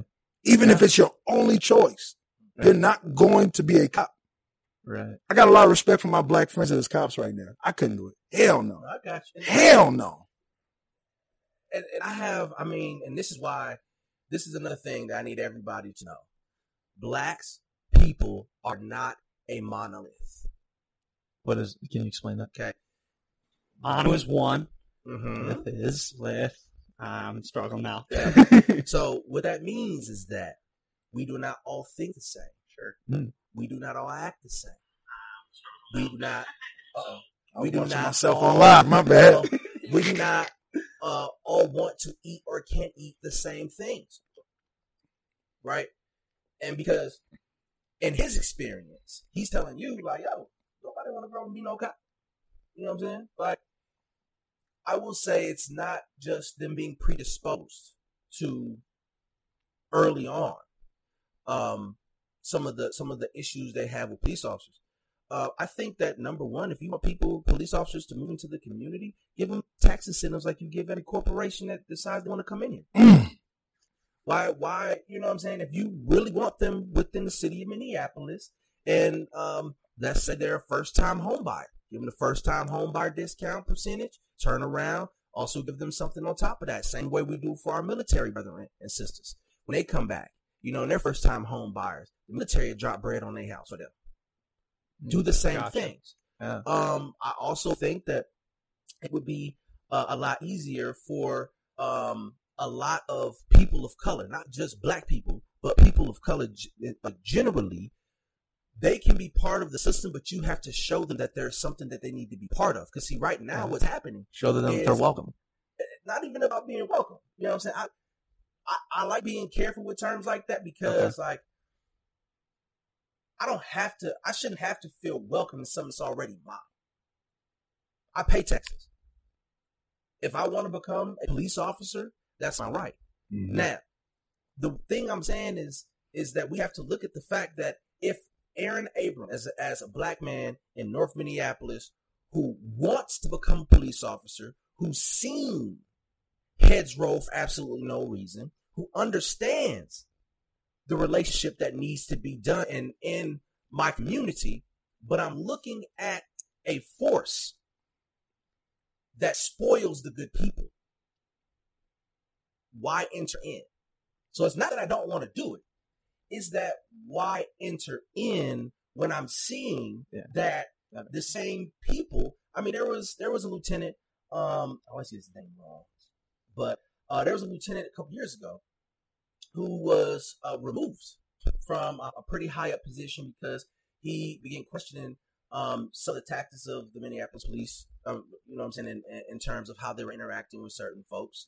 And you have people like Bob Kroll, look him up, Kroll, who is the Federation of Police president here. And dude has been long time accused of being a racist. Why would I want that person to represent me as a black man? Right. Matter of fact, if you look at his history, he, on every single time somebody has been shot by a police officer, Jamar Clark, he's out there. He's saying it wasn't the police's fault. They did absolutely nothing wrong. Da da da da da. Then you turn around and you have another shooting with Philando. He's out there. Guess what? No, that didn't happen. Da da da da da. That police officer was scared. We need to stop inflicting this type of craziness on our police officers because you're making us less safe.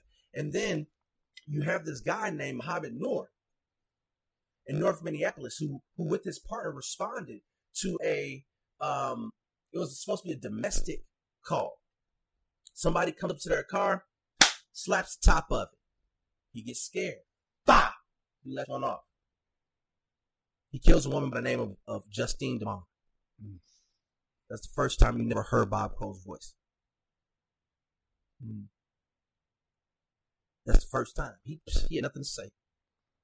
And it just so happened that's the first black officer that was being charged with the same thing. And he got 12 and a half years.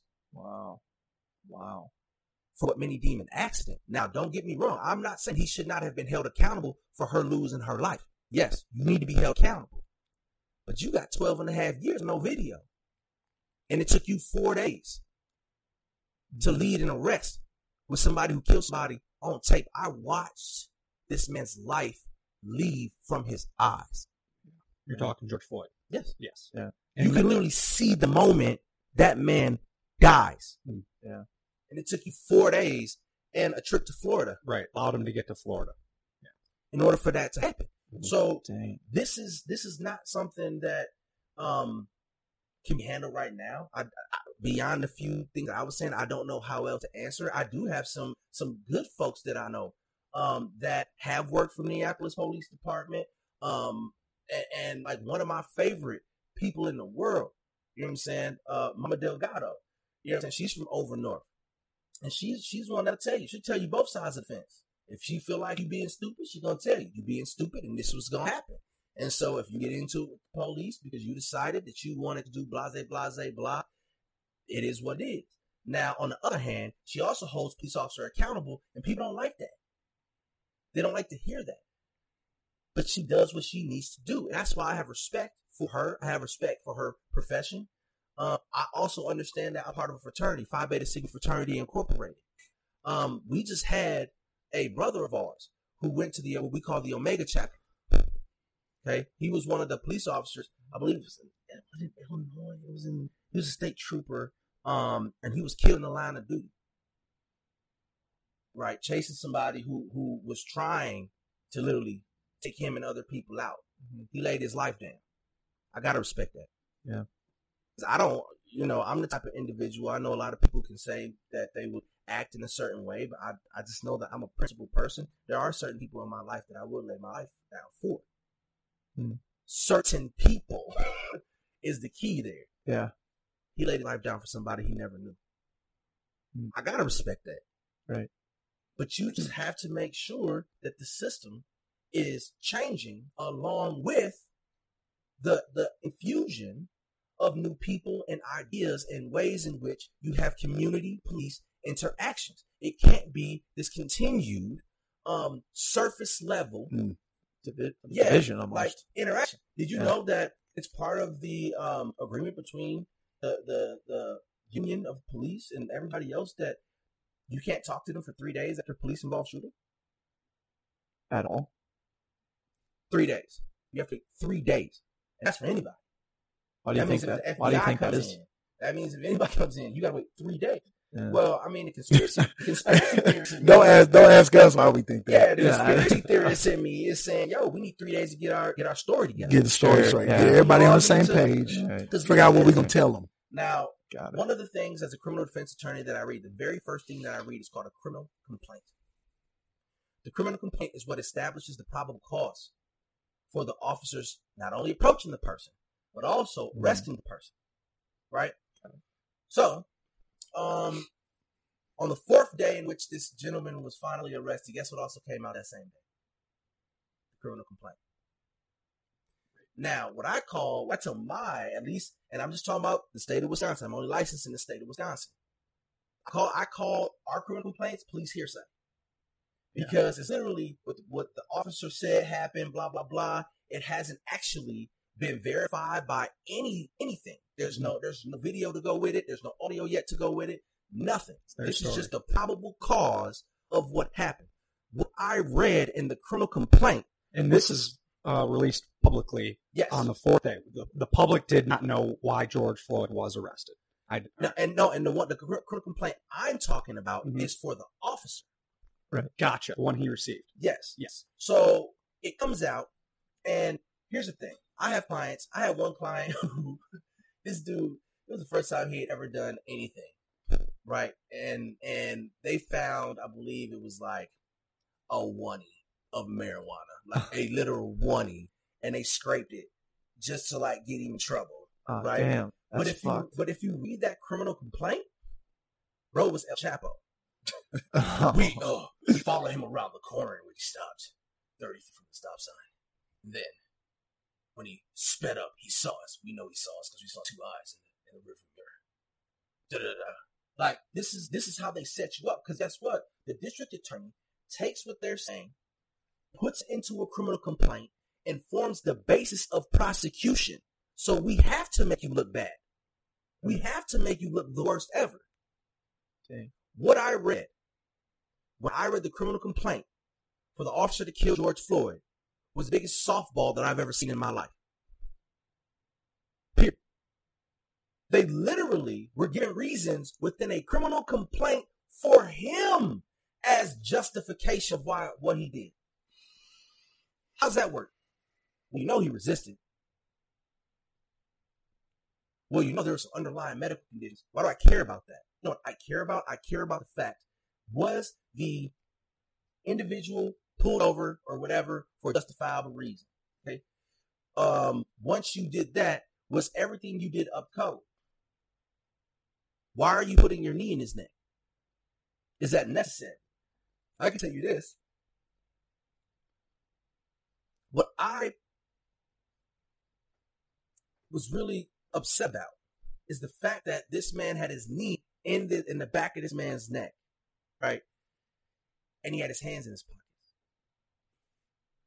Either you have a spectacular balance, or that's the position you've been in a lot of times. We saw it on tape this time. Let that marinate. His hands were in his pockets, like he chilling. So you mean to tell me that he's this is such a routine thing that he's done? Yeah. When you put your hands in your pocket, Bro, that like means you're utmost casual. Yeah. What threat? What threat is this person below you posing if your hands in your pockets? You can defend yourself with your hands in your pockets.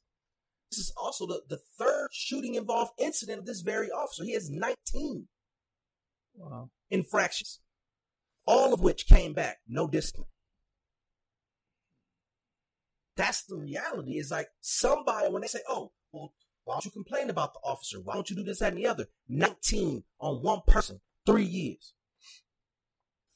It's crazy. So then who do you tell? Who do you run to? Who police is a police, man. And so we have to look at those type of things. And yes, I've let people know. I get that there is a national, as I've been told, shortage of police officers. When we look to like the happen with Amber Geiger in Texas, where she killed both them Jean. First thing she talking about, I was so tired. That's why that's why I drove into the wrong side. That's why I walked up to the wrong door. I was like, damn, this man is interesting. I must have bought it some other time. Opens the door. That's weird. This house looks pretty rearranged. And then you see somebody. Then you let him go. Dang. Right? Overworked. Underpaid. Many hours. Get it, bro. it's also not my problem. Right. Like that's for you and your department and the mayor and everybody else to come together and figure out how we can relieve those things. We have people all the time that like to talk about, I mean, let's go to the stats, man. I love stats. I mean, when you're talking about, Barack Obama and all these other Democrats and these liberals and everybody else, they have this war on police. Suicide is higher in police officers than officer-involved shootings. Really? Wow. Yes. Dang. Domestic abuse issues are higher among police officers than other professions. There's issues that are already there that we are having to deal with because if I'm on my third double shift for the week, and you challenge me, who are you talking to? Yeah. You're irritable. Who are you talking to? Yeah. And we see all the time. I mean, just a last little story for me. It was 2008. Especially because I just graduated from Morehouse College. Came back to Minnesota. Got a group of people together to go downtown. Right? We went to a spot that at the time was called Axis Nightclub. Axis, you know what I'm saying? That was my joint. That's a throwback. We all in there just rest in peace. Rest in getting peace. money. Getting money. Like we was getting it. You know what I'm saying? We was celebrating your boy. Now I just graduated from college. We step outside. Now this also just happened to be the same weekend of Juneteenth. Now back in the day, like it makes me sad a lot looking at what Juneteenth has turned into. They don't know what Juneteenth is, by the way. I guarantee it. Do you know what No, Juneteenth is? No. Okay. So the essence or the background behind Juneteenth is it's meant to celebrate the actual first freeing of the slaves.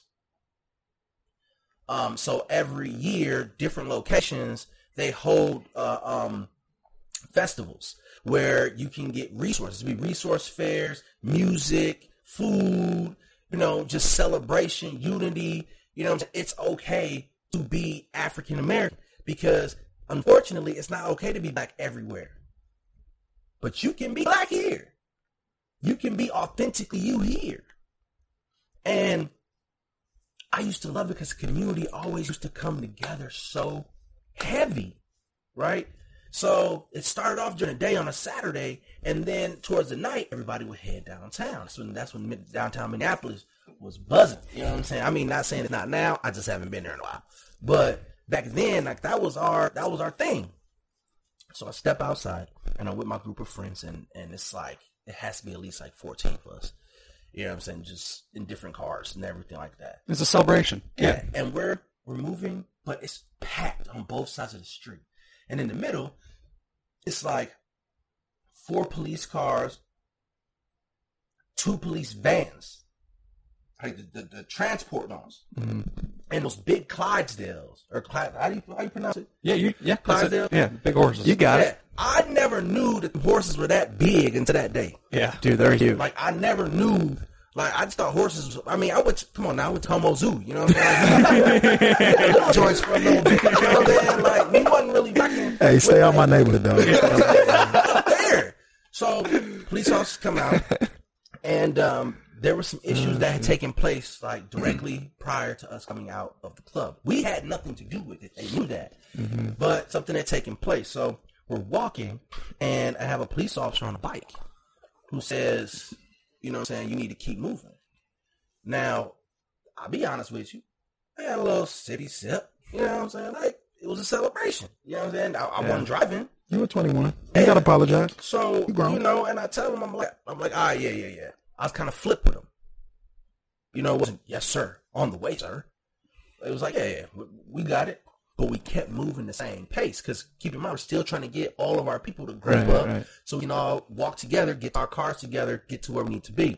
He says to me again, I told you to fucking move. Yeah. Anybody who knows me knows I make that face automatically. Like, what? You know what I'm saying? Like, who do you think you're talking to type situation. Yeah. He puts a can of mace in my face. Oh, dang. Right? Now, everybody's watching this. Like, this is just in the middle of the street. I'm like, okay. Now, I was being kind of a smart ass. I'm not going to lie to you. And I was like, listen, I've been an intern with Congressman Keith Ellison. I pay my taxes. And at the distance you have that way from my face, you would blind me. Get the can out of my face. It's unnecessary. He says, you don't tell me what the fuck to do. I tell you what to do. I said, all right, dude. I let it go. You know what I'm saying? Because people behind me is like, come on, man, just... It ain't even worth that serious situation. It's not that serious. I'm like, cool. So we start to walk again. All of a sudden, I see the police officer, he's on his bike again, goes into the middle of the street, and heads back the other direction. I'm like, cool, situation over. I'm walking. All of a sudden, an arm comes over my neck. I had no idea who it was, so I do what anybody would do. I duck, I turn, I push. Like, yo, what you doing? It turned out to be that police officer. Wow.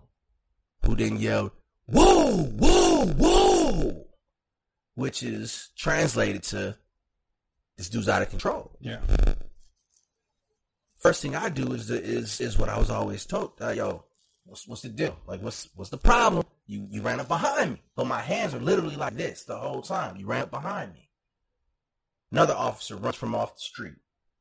Heisman, what are you doing? Why are you arresting me? Why are you trying to arrest me? Mm-hmm. Second officer comes up. He tries to wrestle with me. The one who got pissed off because he got Heisman, and he flew past me. Now comes back, slams me dead in the back, to the ground. Oh my gosh! They dragged me by my neck and one of my arms into the street. I was everything. I was a nigga. I was a bitch. I was a pussy. Literally, I was all of these things. For what reason? My brother, Mark, he comes out, same exact thing. He says, sir, what did my brother do? Please let me know what my brother did. Their response to him was to empty 2 cans of mace, the extendo clips, into his face. And then when both of them were emptied, they then took that big ass Clydesdale and they hit him with the ass to throw him away. Oh my God. And then they let him go. If he was that big of a threat, if he was doing that much to you, to where you would clear not 1, but 2 cans. He couldn't even, his shirt, he had to throw his shirt away. They couldn't ride in the car home. Yeah.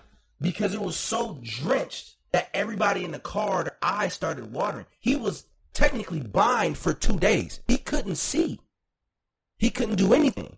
They were afraid that there was actually a medical issue that took place. Yeah. Dang. All because I didn't listen. And I had that same fear he had. Matter of fact, my boy was like, who you want me to call? I gave him every name but my mom's. Wow. He still called my mom. I forgive you, DA. Yeah. But, and my mom did what she does. She was at the spot downtown that put me in the drunk tank. That was a justification. Yeah. He was drunk. Right. And you know why I was drunk? I was drunk because I challenged his authority. He told me what to do, and I said, no, you're not going to do that to me. I know my rights. You can't do that. Right. And that challenge turned into that situation. Yeah. And to reducing all of it. And to y'all, it sounds like, his mama didn't believe him. That's not the case, right? That's not the case at all. We were taught to get out the way. Yeah. We were taught that if you get in trouble with police, that's what you get because you shouldn't have been in that position, period. Right? So it's back up. Exactly. And on top of that is his mama saying, like, even if he didn't do nothing, baby, I don't want to lose you. Okay?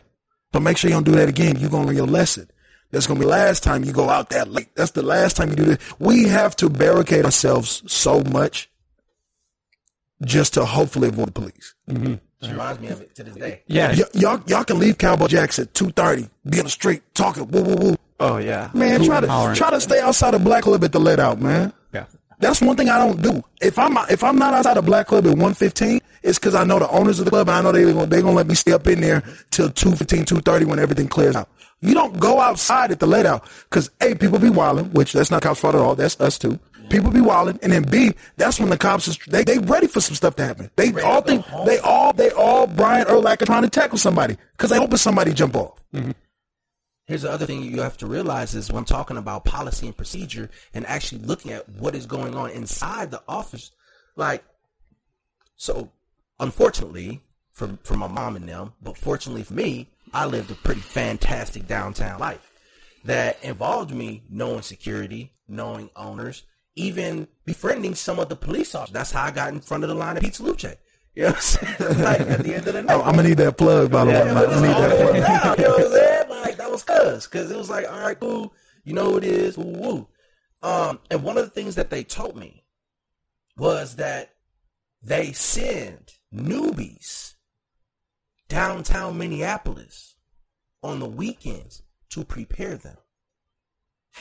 I feel like that's the worst place to send them. but listen to that. Listen, say that one more time. So why are you going to send people who may just be fresh out, may not know? Because it's hard for me to really say that procedure in and of itself is everything that you need to do, because you're also human, right? So there's ways you need to interact. There's body language that you need to know.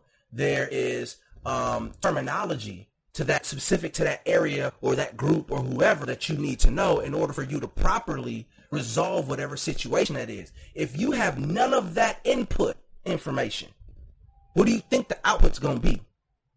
Right. Like, you could talk to, because I've seen it. I've seen a police officer try to come down and check the wrong person who just may have been, allegedly, the leader of some type of clique, or, the leader of a group of people who, as a group, like, that's not the dude you should have got smart with. Because his whole crew about to wild on you now. Yeah. And it happened. And you know what happened? Those older police officers who were down there, who knew better, watched it and told him, bring your ass. Right. They didn't fight none of them. You know why? Because they had the correct input information. Mm-hmm. They knew what was going on, but they're going to let you, you know what I'm saying? It's like training day. I'm going to let you go out there, you know what I'm saying? Sniff it. Yep. Yep. I'm not saying Minneapolis Police Department is authorizing anybody to sniff cocaine. That was just a reference to the movie. Yeah, that's Denzel Washington. Yeah, it's a reference to the movie. Like, that's what they're doing downtown. Not at all. We're going to get a different type of smoke. Yeah, I'm just saying, like, he had him experience things during that movie because he's saying unless you have this information, you won't survive out here. Yeah. Yeah. And that's important. Yeah. And you guys have been taught information, and you've been taught these rules that if you act a certain way, that you'll be able to avoid it. And you guys gave 3 situations. You're supposed to avoid it. Right. Yeah. And you gave 3 situations where you're just operating as a normal person in a day. And even in the highest of moments, when you're graduating from college and when you're with your best friends, it can still happen. Yeah. And you're right. When we started this podcast, we don't know. And that's the frustration, bro. Yeah. Like, when you see people knocking shit down and setting stuff on fire and rioting, that's a frustration. You know, it's just, we already know. That's the end result. I want to let people know that. That's the end result. You know what I mean? Like, nobody. Yeah, because at the end of the day, when I was telling you about what happened on Plymouth Avenue in North Minneapolis in 1967, that was end result. That was an end result of them, you know what I'm saying, placing policies on the African American community specifically, which impacted their ability to live their life. It impacted their ability to buy a home. Mm-hmm. It impacted their ability to be employed. You know what I'm saying? Simply because of the race that you were. Mm-hmm. So the end result is like, well, if I can't do nothing anyway, you about to hear me. Yeah. Right. And that's what happens. Can we talk a little bit more on these riots, and specifically the ones happening right now? You shared something as an end result. I will definitely talk about the rights, but what we won't do here is talk about the rights like they are a singular issue, because that's what I've been seeing a lot of, and it's a lot of misunderstanding. It's not a singular issue. Right. And let's even take the riots. We can divide that into 2, 3, because the first night, I knew a lot of my people's out there. They was out there wilding. Mm-hmm. Yeah. Night 2, a little half and half. Feel y'all was out there. Now you guys particularly, and I'm on CNN last night. First of all, curfew, National Guard, we all was home, right? We heard that. We wasn't out there. And I'm looking on TV. I'm like, dang, there's a lot of white people in South Minneapolis breaking stuff. it's a lot of people that aren't from the neighborhood breaking stuff. So I want to preface with that. But go ahead, continue with your question. Yes, and that's exactly what I want to get into. And you shared something on social media saying something along the lines of, I understand your anger, but I don't understand the riots. And that was like a quote someone said, and your comment, air quotes, and your comment was that then you don't understand the anger. This was early in the process, right? This was the first day when people, I think it was before the fires, but it was just dangerous over south, dangerous on Lake Street, dangerous over, what do you call it, 26 over Hiawatha, where I be getting to New York over here. What's that area called? What y'all call it? 26. What y'all call it? 20. Where? Hiawatha, 55. East Lake. You get off East Lake, but that's not Lake, but where that Cub Foods is, Target, whatever, that area, Midway St. Paul, Sunray St. Paul. Midway. Do we already say Midway? Yeah, Midway and Sunray St. Paul.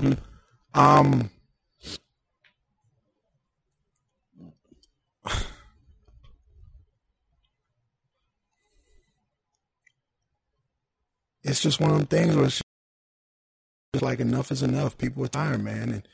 And am I a destructor? Am I that? No, I'm not. I react in a little different way, but I'm not gonna be mad at my people if that's what they do. Because at the end of the day, like he said, and like a lot of people are saying, we tried marching, we tried taking a knee, we tried telling y'all, resulting in gaslighting. Dude. And now we just watched one of our brothers get killed for no reason. There's not even disputable. I know redneck racists were like, damn, that's crazy. I know people are super pro-cop like, yeah, let's let that dude up. This was the first time I saw some police officers that I know on my timeline say, you know what? Yeah. This is not what we do. Not even backing them up. My best friend, one of my good friends I grew up with, owns the restaurant across the street. He released that footage to the New York Post. Because, again, like he was talking about before, he didn't want to get that to the authorities. Because if that goes to the authorities, we never seen him not resist. We're never seeing that video. Laquan McDonald. We are making sure, Rashad West, shout out to Rashad West, by the way, owner of Dragon Walk on 38th in Chicago, guys, go support him.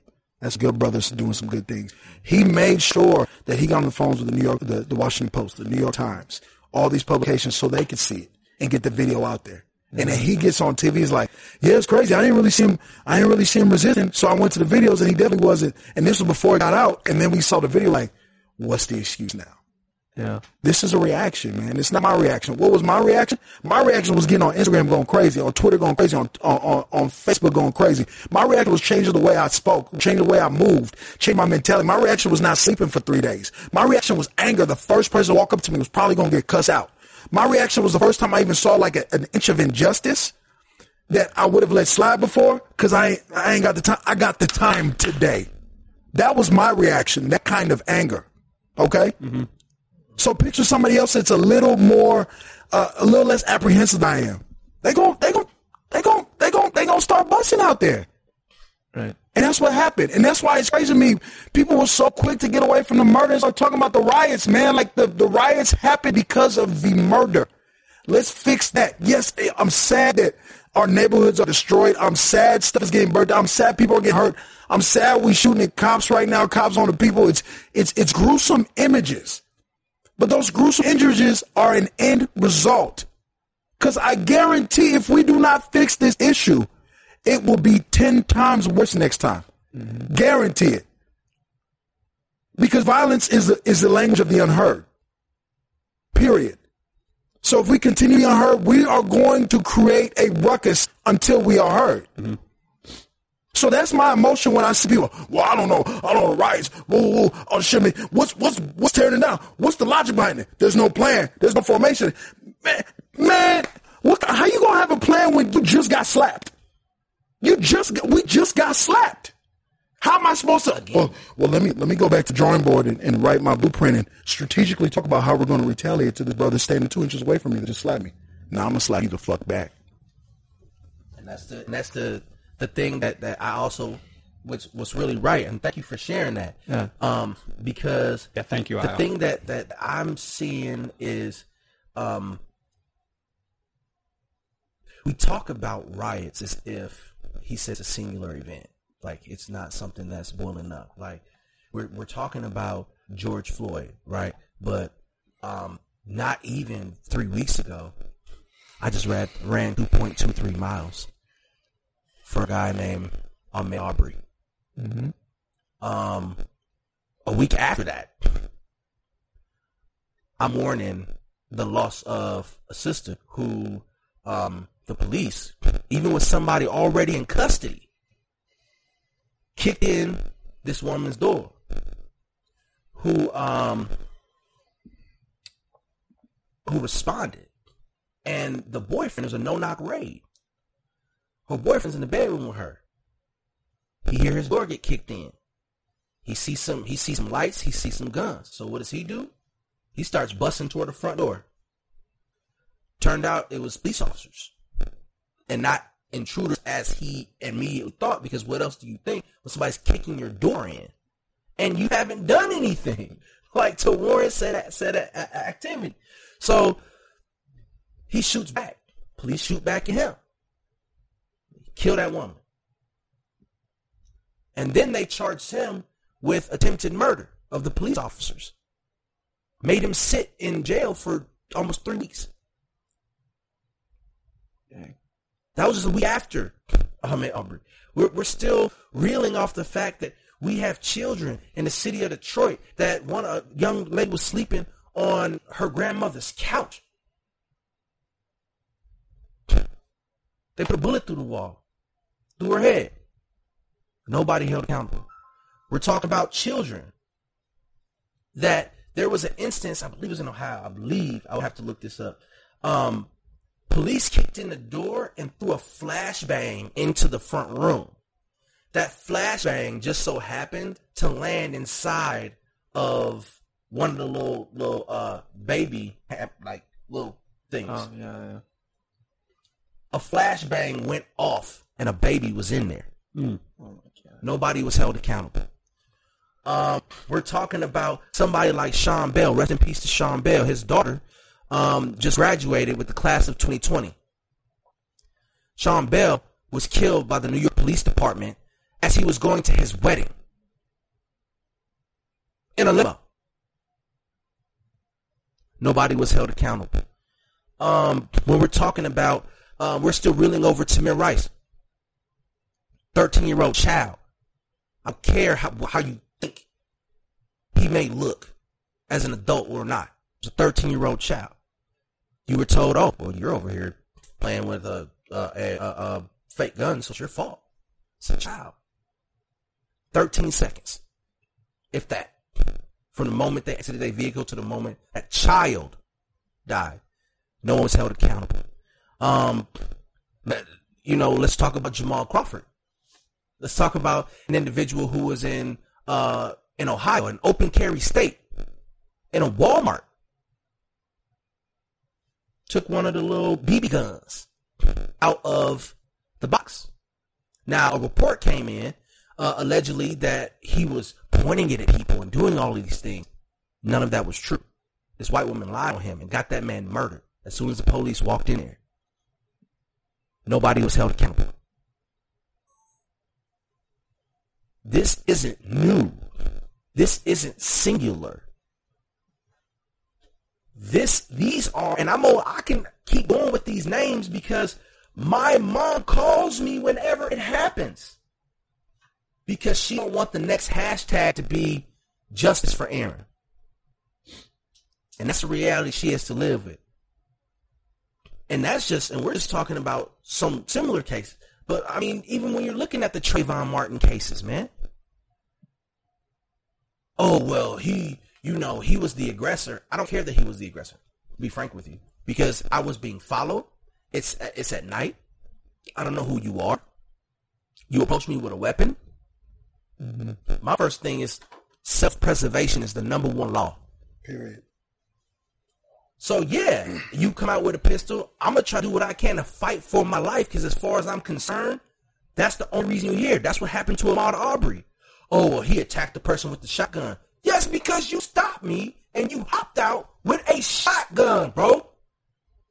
For no reason. Yeah. You think I'm going to wait for you to let one off? No. That's the everyday that people are seeing. They say, oh, well, that's just the media. They're trying to break up America. They're trying da-da-da-da-da. And, like, There is some truth to that. There is. 100%. You know what I'm saying? There's truth to that. We're living through it right now with the riots, right? They'll tell you that Black Lives Matter is just tearing apart South Minneapolis, which is not true at all. And then they don't report on the things that we're seeing that I can tell you. When I was a community organizer, I was over with Jamar Clark. There was some individuals that infiltrated the peaceful protest that we were having. It was me and a few other individuals, and there was a white guy showed up. You know what I'm saying? It was not abnormal. There was other, Caucasian people that were there as well. However, this individual was by himself and walked up on our group. We didn't say anything. Like, we're not going to push you off. It's like, okay, cool, whatever. Then he starts talking about, I'm saying? I'm about to set it off. He talked about shooting police. And my first question is, bro, who are you? Who you with? That don't matter. Yes, it does matter. Who you with? What are you talking about? He showed us a Molotov cocktail, bro. And when that happened, that's when the whole group was like, yo, you got to move around. And we chased him a block away, right? He gets into a vehicle that had two people that were already sitting in the front of it. It was an unmarked police vehicle. I saw it with my own two eyes. Dang. The individual that allegedly, his identification requires more investigation in my opinion. But the individual that allegedly started the AutoZone calamity went through there with the hammer, busting stuff up. He was walking by himself, all black. Let's talk about the police. Umbrella. Let's talk about the police department. If you see, a lot of my people was down there. They said that, who was outside the police department? Yeah, people was throwing rocks. But it wasn't until a white person jumped on the fence, brought it down. Because here, we don't play with the cops. Like I said, we're not going to be the first ones to do anything like that. It wasn't until somebody grabbed the fence, took it down, ran up in the door, whatever war chant they had, that's when everybody started to follow. Mm-hmm. Right. So that's the little piece. And obviously, I wish this was like, y'all getting big. I wish it was national, because this is shit nobody's hearing. Mm-hmm. This is shit nobody's seeing. It's like, especially when, when we watch CNN, it's like, I don't know nobody out there. Night one, that's my boy Huey. What's up, boy? Okay, I see you. Oh shit, that's TJ. Okay. Mm-hmm. Night three, it's like, who are these people? Nobody's from South Minneapolis. Nobody is from Midway St. Paul. Nobody is from the east side. These are people that, again, don't ask conspiracy brother in me, but these are people from out of town that are just anarchists. These are people sent from whatever to quickly destroy this neighborhood because, hey, gentrification is a thing and there's a lot of property that's going to drop in value and who's going to buy that stuff, right? We always trying to do that to University. We always trying to do that to South Minneapolis. Y'all live here. This is uptown. Yeah, we couldn't play around here 15 years ago when I was a kid, okay? Lake Street, cool place for y'all, right? Intercultural, right? We didn't mess around on Lake Street. You didn't go kicking on Lake Street. Mm-hmm. North Side, there's white people on the north side. It was not white people when I was on the north side when I was growing up. It's white people living there. Northeast Minneapolis is condos up everywhere. Mm-hmm. We're talking about St. Louis Park. That was just a regular neighborhood. Now it's like people making $300,000 a year, first starter homes living out there. So there's just a lot of things in my head. I'm just like, yo, this just don't add up. Yes, we are not ridiculously organized at the moment, but we also wouldn't run up in our own shops. We also wouldn't run up in our own neighborhoods. We also wouldn't go for 3 nights. We also, as gangster as it is, I don't think we got it in us to burn down a police station. Can I just give one quick story about preparation? So there have been people who have been looking, right? One of the stories that I received directly was we entered the store and we went into the back where the safe was. So by the time we got to the back, there was some white guys there. There's 3 white guys with drills. Who the f*** is bringing drills to a riot? That's preparation, man. Mm-hmm. That's pretty determined for sure. Yeah, like you knew what was going down. They was ready for it. You knew what it was, and I hate to keep saying white. That's just the report that I'm receiving is that some of these folks who are provoking the larger action have been people who are not from the community, right, and who are coming in, and and burning up police stations. Yeah. And tearing up the Cub foods. And, you know what I'm saying? Yes, there are people, you know what I'm saying, of all demographics and backgrounds who, shit, if the club is already open, I need some milk. Which is another socioeconomic problem that we won't talk about today. But again, yes, people are stealing because people are in need. But Yeah, it's like, I don't have this at the house, so I'll have it now. You know what I'm saying? Oh, well, what is this brand new 70-inch television going to do for you? Nothing. But if you sell it, Yeah. So it's important to know all of the sides that are here and all of the things that are happening in real time, because at that point you can kind of pay attention to what the government's strategy is. Like, for example, there's people who are planted, in my opinion, and then there's people who are just able, right? Like, I was told that there was instances of people running into Foot Locker over north, and the police were standing there. They didn't stop nobody, like, at all. All they did was try to drive their car up real fast. And once they did that, after a significant amount of stuff had been taken, then people just dispersed. And then they just went and boarded it back up. Yeah. What the hell? There was not even an attempt at get away from the building. Get away from the building. There was nothing. Mm-hmm. And that's the reality, man. And I think a great point that you continue to make is all of that are not from the community. It goes back to that perspective aspect. Like, an officer that's not from the community is not going to feel comfortable here. And you bring in someone that's not, you bring in the crowd that's anarchists, if you will, not from the community. Now they are going to do whatever they don't see what's actually happening. That's just a building to them. Yeah.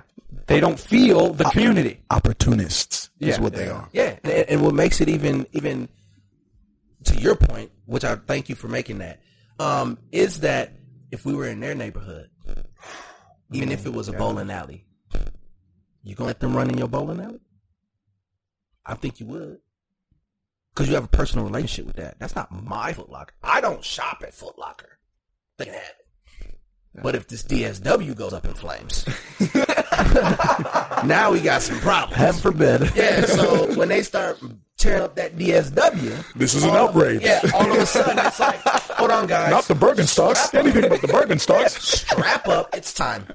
Like, we're gonna stand here for this because that's part of your experience. You know what I'm saying? That's part of who you are. Yeah. And so you're not going to just willingly let somebody come into your space and take from your community. You're gonna safeguard that. Yeah. And the showing of you just watching somebody do something, letting them run up in there and take whatever it is and be like, all right, then that tells me you don't live here. Yeah. It tells me exactly that. Yeah. I cried when I drove by Midway because I'm not from that part of St. Paul, but my church was there. So I grew up there, you know. We got to church early. We go across the street, maybe hit McDonald's, Dollar Menu, go to New York, a Foot Locker, check out what they had there. Actually, no, it was a DMV at the time. But, you know, little corner stores, whatever, go up, buy some snacks, go back to church. So I got a lot of memories there. And it was a sad day for me when they started building light rail back my freshman year in college because university was just plugged up. You couldn't even drive there. Earth's where we get our, you know, do-rag, hair supply, weave, all that stuff. Hard to get up in there. Okay. Now the light rail's there. Cool. University back. Now we got a train station. It's awesome. University never looked the same, man. All the black businesses couldn't make it through them 3-4 years. You couldn't drive through. A few Asian businesses made it. Now we're starting to see nicer buildings, which is good. But on top of these nicer buildings for businesses, there's condos up there that folks that look like y'all are living in. Which, again, I'm not against that. And now we're starting to see Starbuckses, Whole Foods. This ain't the same University Avenue I grew up going to. This ain't the same Frogtown is what we call it, but I mean it's Rondo, right? So that was a little sad for me back in 2014 when I was just graduating college. So we fast forward now, they built the stadium there. Yeah, Allianz Field. Like, damn, it's about to be none but artist lofts and coffee shops here pretty soon. And now the little bit we had left, you know, Midway Bowl, Foot Locker, a few of them Asian restaurants, Walmart, like just the stuff that was there, is burnt down. And I just looked at it. I'm like, dude, 10 years ago, I was literally standing right there. 10 years ago, this wasn't a condoplex, an apartment building. 10 years ago, this was, this is where you see a few, drunkies at Big Top Liquors chilling. You see, people playing in the street. I don't recognize this place between the fires and the gentrification. And I had a moment where, like, I can only imagine what y'all feel like seeing Northside and Southside burn down on TV. I lost it, man. Like, I truly lost it. I'm like, this shit's gone. And I know it's happening next. Because if they do put a lot of money into building that back, they're not going to let us live there. No, they damn sure ain't going to let us live there. Outprice everybody who's already part of the community. Raise them property taxes. Works. Mm-hmm. You can't afford the rent. Right. And you don't own. So what they do is, in order to justify asking you to pay $1,200 a month, they add features which they believe would be attractive to you. Mm-hmm. And that doesn't always show any type of support for who's already there. Mm-hmm. Right? It's all about the people that they want to come in. Yeah, I mean, a prime example for me, not even in Minneapolis, but actually, there's a historically black college and university in Washington, D.C. by the name of Howard University. HU. I got people from there. No, I got you. And it was like last year, it became a big deal because HU always liked to at least remain part of the community. It had always been, and you see this with a lot of HBCUs. Most HBCUs are in impoverished and or marginalized communities. All of them. Period. Right?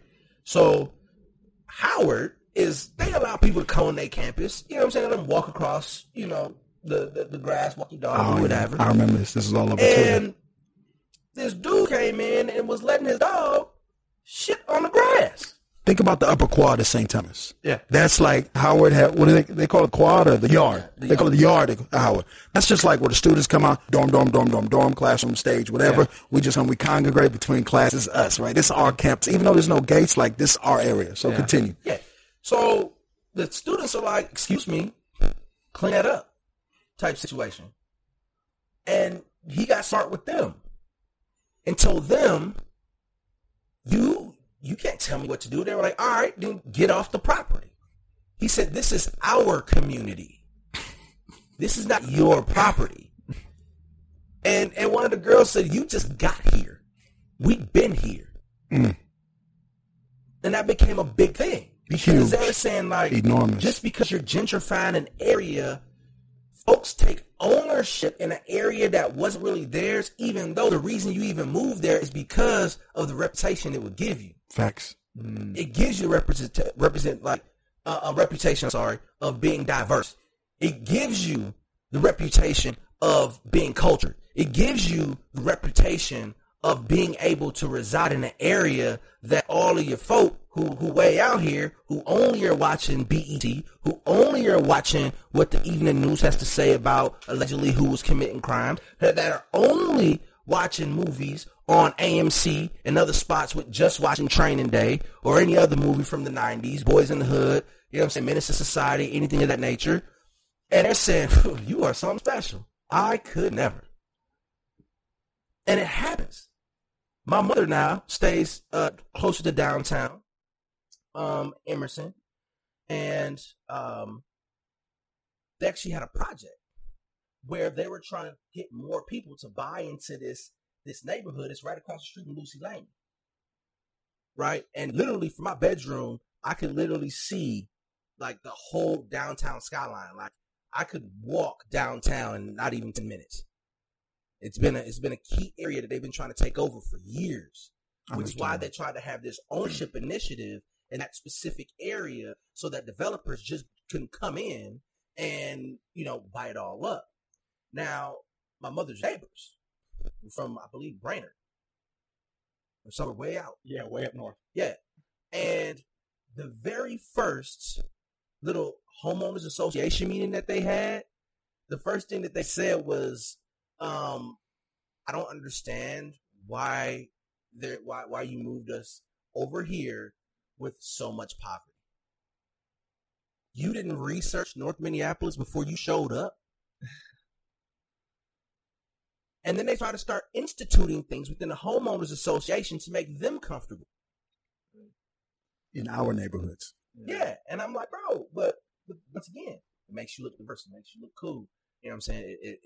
It shows that you're more worldly than some other people. You know, but at the same time, if you actually live in that area, you will see, in a lot of respects, it's become something that's no different than where you came from. So what are you doing? Inner city suburb. And mind you, I have family in the DMV, right? So I remember driving by Howard as a kid. 'Cause every black kid in America wants to go to college, dreams of going to an HBCU at some point. It's whether you actually go or not. So I visited Howard as a kid. That was a drive-by tour. You don't get out the car 15 years ago to go see Howard. A lot of crack, right? A lot of crime. There's some issues around there. And now here we are having the same issue at that school 15, 20 years later because somebody was walking their terrier on campus. You don't walk dogs at Howard 15 years ago. So again, that's our frustration. Because now this place we've been that nobody wanted before, people are coming in and trying to tell us how to be, trying to tell us what to do, trying to tell us how it's going to go. By 2040. And then we go, and then we go to the suburbs. I'm sorry. And then we go to the suburbs and we not wanted there either. We go to the suburbs. I remember we moved to Oakdale. We moved to Oakdale from the first time we moved to Washington County. Washington County, black flag. You in Washington County, you doing your thing, right? So we moved to Oakdale, and my mom tells me the story now. I was a kid, so I didn't really know. But he's like, there was a police officer outside of our house every night for like the first few weeks we was there. The first, Where you guys live? Oh, Eau Claire.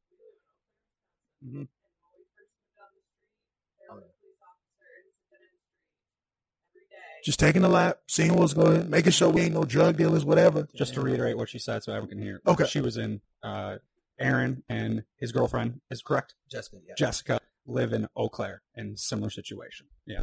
Cop outside. So yeah. I didn't think much of it. I'm just like, like he said, like there was always cops around. So I didn't think much of it. I'm like, it's just a cop. My mom's like, yeah, see, let me tell y'all boys something. She told me later on there was a couple of something. I'm like, yeah, I remember that, but what was going on? Like, I didn't think, because it was a white neighborhood, right? Yeah. So, same thing when we happened to move to Woodbury. Same thing now, I'm hip to it. I'm like, what this dude doing? We not doing nothing, man. We were the first house. We built our house. We were the first house in that neighborhood. So there was nobody there. There's no mistake what could have been going on. Ain't no neighbors out there. It's just us, like in corn, right? Mm-hmm. So unless you're trying to prosecute the corn, you know what I mean? Yeah. Might have been some bad corn. Who knows, right? But why is this cop just outside the house? Because we're in the suburbs. We're not wanted. We're not supposed to be there. Right. Mm-hmm. Plot twist. A year later, there was a meth house next door to us, and they got busted. Oh, y'all was at the wrong house the whole time. Yeah. Wow. Don't you feel dumb? And that's and for anybody that's watching, I hope you are confused. I hope you feel as if we're rambling. And the reason I hope you feel that way is because I want you to understand what sometimes it can be like in my mind. What we're telling you right now is that this riot, this issue with George Floyd, or whoever else, maybe the next hashtag or who was the previous hashtag, are all separate issues that combined into one thing, and that's what you're seeing right now. Yeah, that happened at Howard University in D.C., but that don't mean I don't understand how gentrification is taking place right here in Minneapolis. Mm-hmm. Yeah, Tamir Rice happened in Florida, but Aaron Abram, who when me and my girlfriend lived in Madison, I had on a shirt that literally said "Black Men Run." It's the healthy brotherhood. I had on these black shorts. I had on my headphones, which were clearly visible, all white in front of me. I had on running shoes. I don't even like running shoes. I thought regular tennis shoes was running shoes. Until this point. Police followed me the first 3 days. And they told me it was because some of the locals made a phone call about suspicious activity. It's always some local made a phone call for some suspicious activity, ain't it? It's always that. It's a crazy story. I love that song. I hear it all the time. There it is. So it's like, yeah, that happened to Trayvon, but I can relate to it too. Right. I don't know who Oscar Grant is, who got shot in the back at the train station. It's a nice little movie if y'all haven't seen it. Michael B. Jordan. Which one? Yeah. Fruitville Station. I actually went to visit Fruitville Station. That's a sobering experience. I don't know him, but I know who Jamar Clark is, and it happened right here in Minneapolis. Like, all of these things that we're talking about are things that people say, well, that happened here and there and there and there. But if I can relate all of those things to something that's happening around me, how do I not feel as if I'm at war with somebody that I can't fight right now because I don't understand what's the best tool to do it? Yes. Not to mention it's happening over and over and over and over. Personal experience, not personal Habitual. Pockets. Pockets. That's the only way you get to capitalism. The only way you get through the capitalist is through their pockets. People don't understand. The only time in the entire history of African Americans being here that we have ever collectively been able to successfully put pressure on the government was to get civil rights. Here's how. It's because it was the only time that as African Americans, we gave America a dichotomy. Notice America loves to have one versus the other. It's red versus blue. It's good versus bad. It's villain versus the cops. Like, it always has to be one or the other. But see, Martin Luther King Jr. and Malcolm X were were two heads on the same coin. And they didn't understand that while Martin is sitting here talking to the president and they're saying, oh, well, Martin, I know you want those pesky civil rights. Unfortunately, we're looking at pushing it back another year. Legislature still isn't pretty comfortable with that yet. But we really do appreciate that whole nonviolence thing. And then you have Malcolm, who wasn't even necessarily teaching violence. Like, if you actually listen to what he's saying, he said, I'm touching back.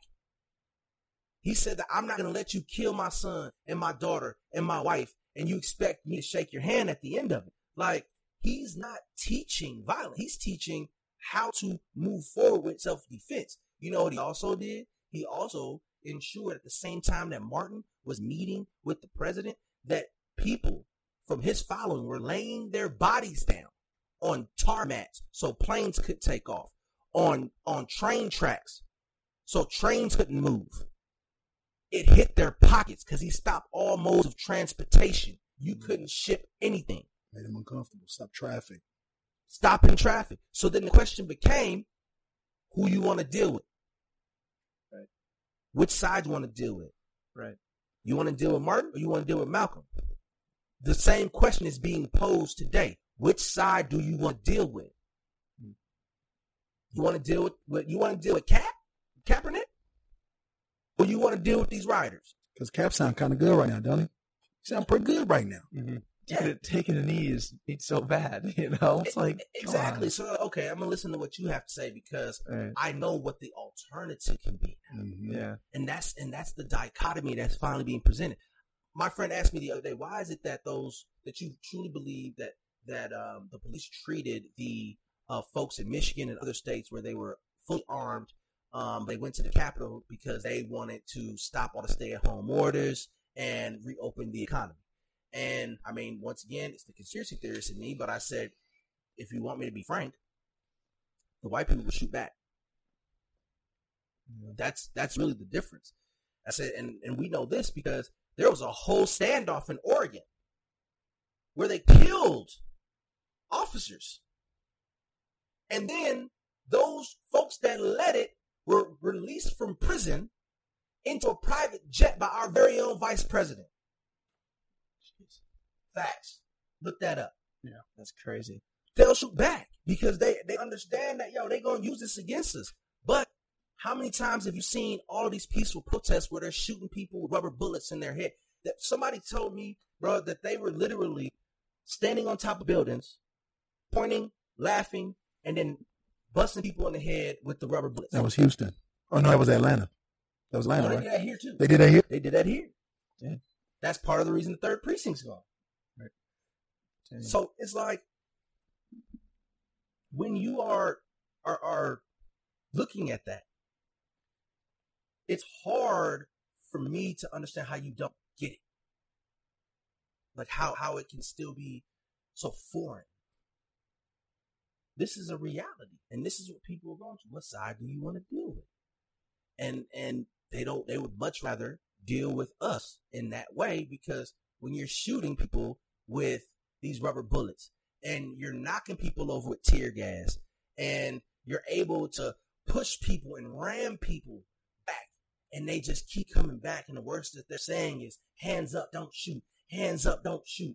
And you keep on bringing these type of divisive and violent tactics to them, and they never do anything back. I don't have to worry about your uprising. But I am worried about the people that identify with old boy Bundy, who shot back at all of these folks. That's what I'm concerned about. Yeah. No, I think what's really cool about like this whole conversation is your guys' innate ability to just bring up this historical like every single time. That's our people dying, man. That's what it is. Yeah, I'm not saying that. The funny thing is, like, a lot of y'all know we code switch a lot in the black community, right? We're not going to be successful human beings if we don't code switch. What is code switching? That is when y'all see me at St. Thomas and I'm able to kick it with the white boys, drink beer, do keg stands, whatever, just talk about, stuff, have a good time. That's not the same Io that was growing up. That's not the same Io you'll see at church on Sunday with his people. That's not the same Io you'll see at Cream on Saturday night, 2012 with his homies, right? Mm-hmm. I'm a different person in every situation. Mm-hmm. So I'm not going to bring up this conversation with you guys because of the fear of being gaslit, right? I don't want to make y'all uncomfortable, and I just want to fit in, and I just want to do what I'm supposed to do. Because we want to be successful in this world, we're almost taught to not stick out. We're almost taught to be a part of the group. Mm-hmm. So when a shooting happens and we are fucking traumatized, our parents are calling us. We're in bed staring at the ceiling for hours like, damn, it could have been me. I'm thinking about when I got arrested, XYZ. You guys are like, wow, this is crazy. Happened on the news. Go to sleep, go to work next day. We're thinking about this at work all day. We are thinking about this at the water cooler. We are thinking about this for weeks.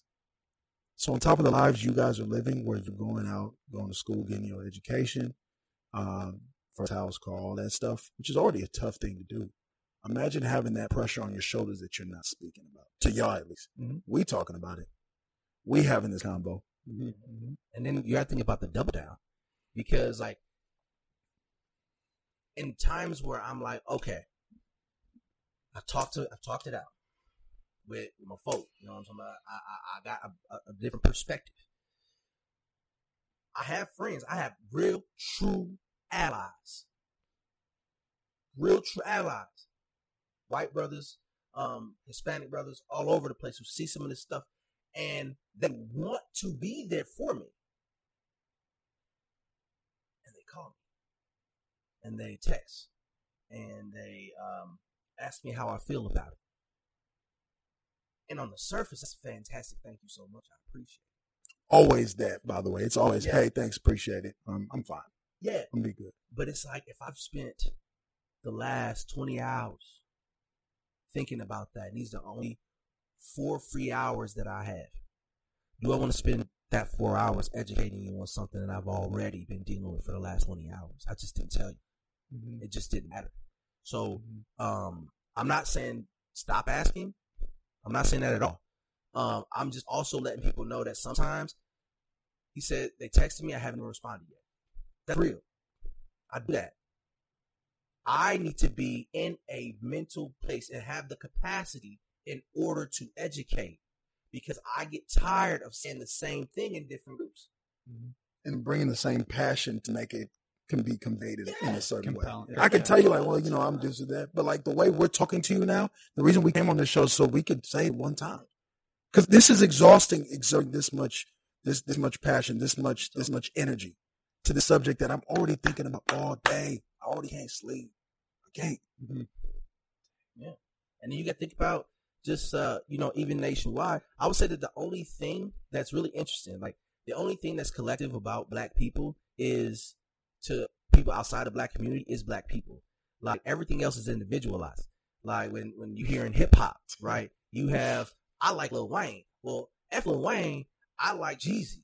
Or I like this person. I like that. You individualize it. When it comes to hairstyles, right? You'll have black women specifically who have been doing things with their hair that they've been called ghetto for. They've been called ugly for, and all of this. And then Kim Kardashian does it one day and they say, where did this brand new, beautiful style come from? I love those boxer braids. They're amazing. Yeah, like, them cornrows, yeah, right? all of that is once again individualized, but only when it comes to violence of black people do they see everybody as the same type of threat. Because I can tell you that this was 2016, 2017. I'm at the University of Wisconsin-Oshkosh, right? I'm walking around campus. Like, everybody knows that we have a significant number of our students of color who are all from Milwaukee. It's one of their primary diversity grounds. Milwaukee went up because a police officer had killed somebody out there. They determined in that community that it was unjustified, and they responded accordingly. Now, they also had an individual who was a pretty big asshole by the name of Sheriff Clark, who was an African American, but in no way, shape, or form acted like it. No way, shape, or form. Uncle Ruckus. Yeah, all day. And what was interesting to me is everybody knows Aaron Abram is from Minneapolis, North Minneapolis, like specifically. I always tell people that. But the next day that I came back to work after Milwaukee went up, right? They're burning stuff, you know what I'm saying? They're throwing rocks at police officers, things like that. There was this eerie quiet whenever I was walking around, even administrators. It was eerie. I'm like, okay. Then they came out later that they were like, oh, we didn't know how to talk to you about that situation. Well, what the hell you need to talk to me about it in the first place? I'm not from Milwaukee. Mm-hmm. Am I concerned about it? Of course.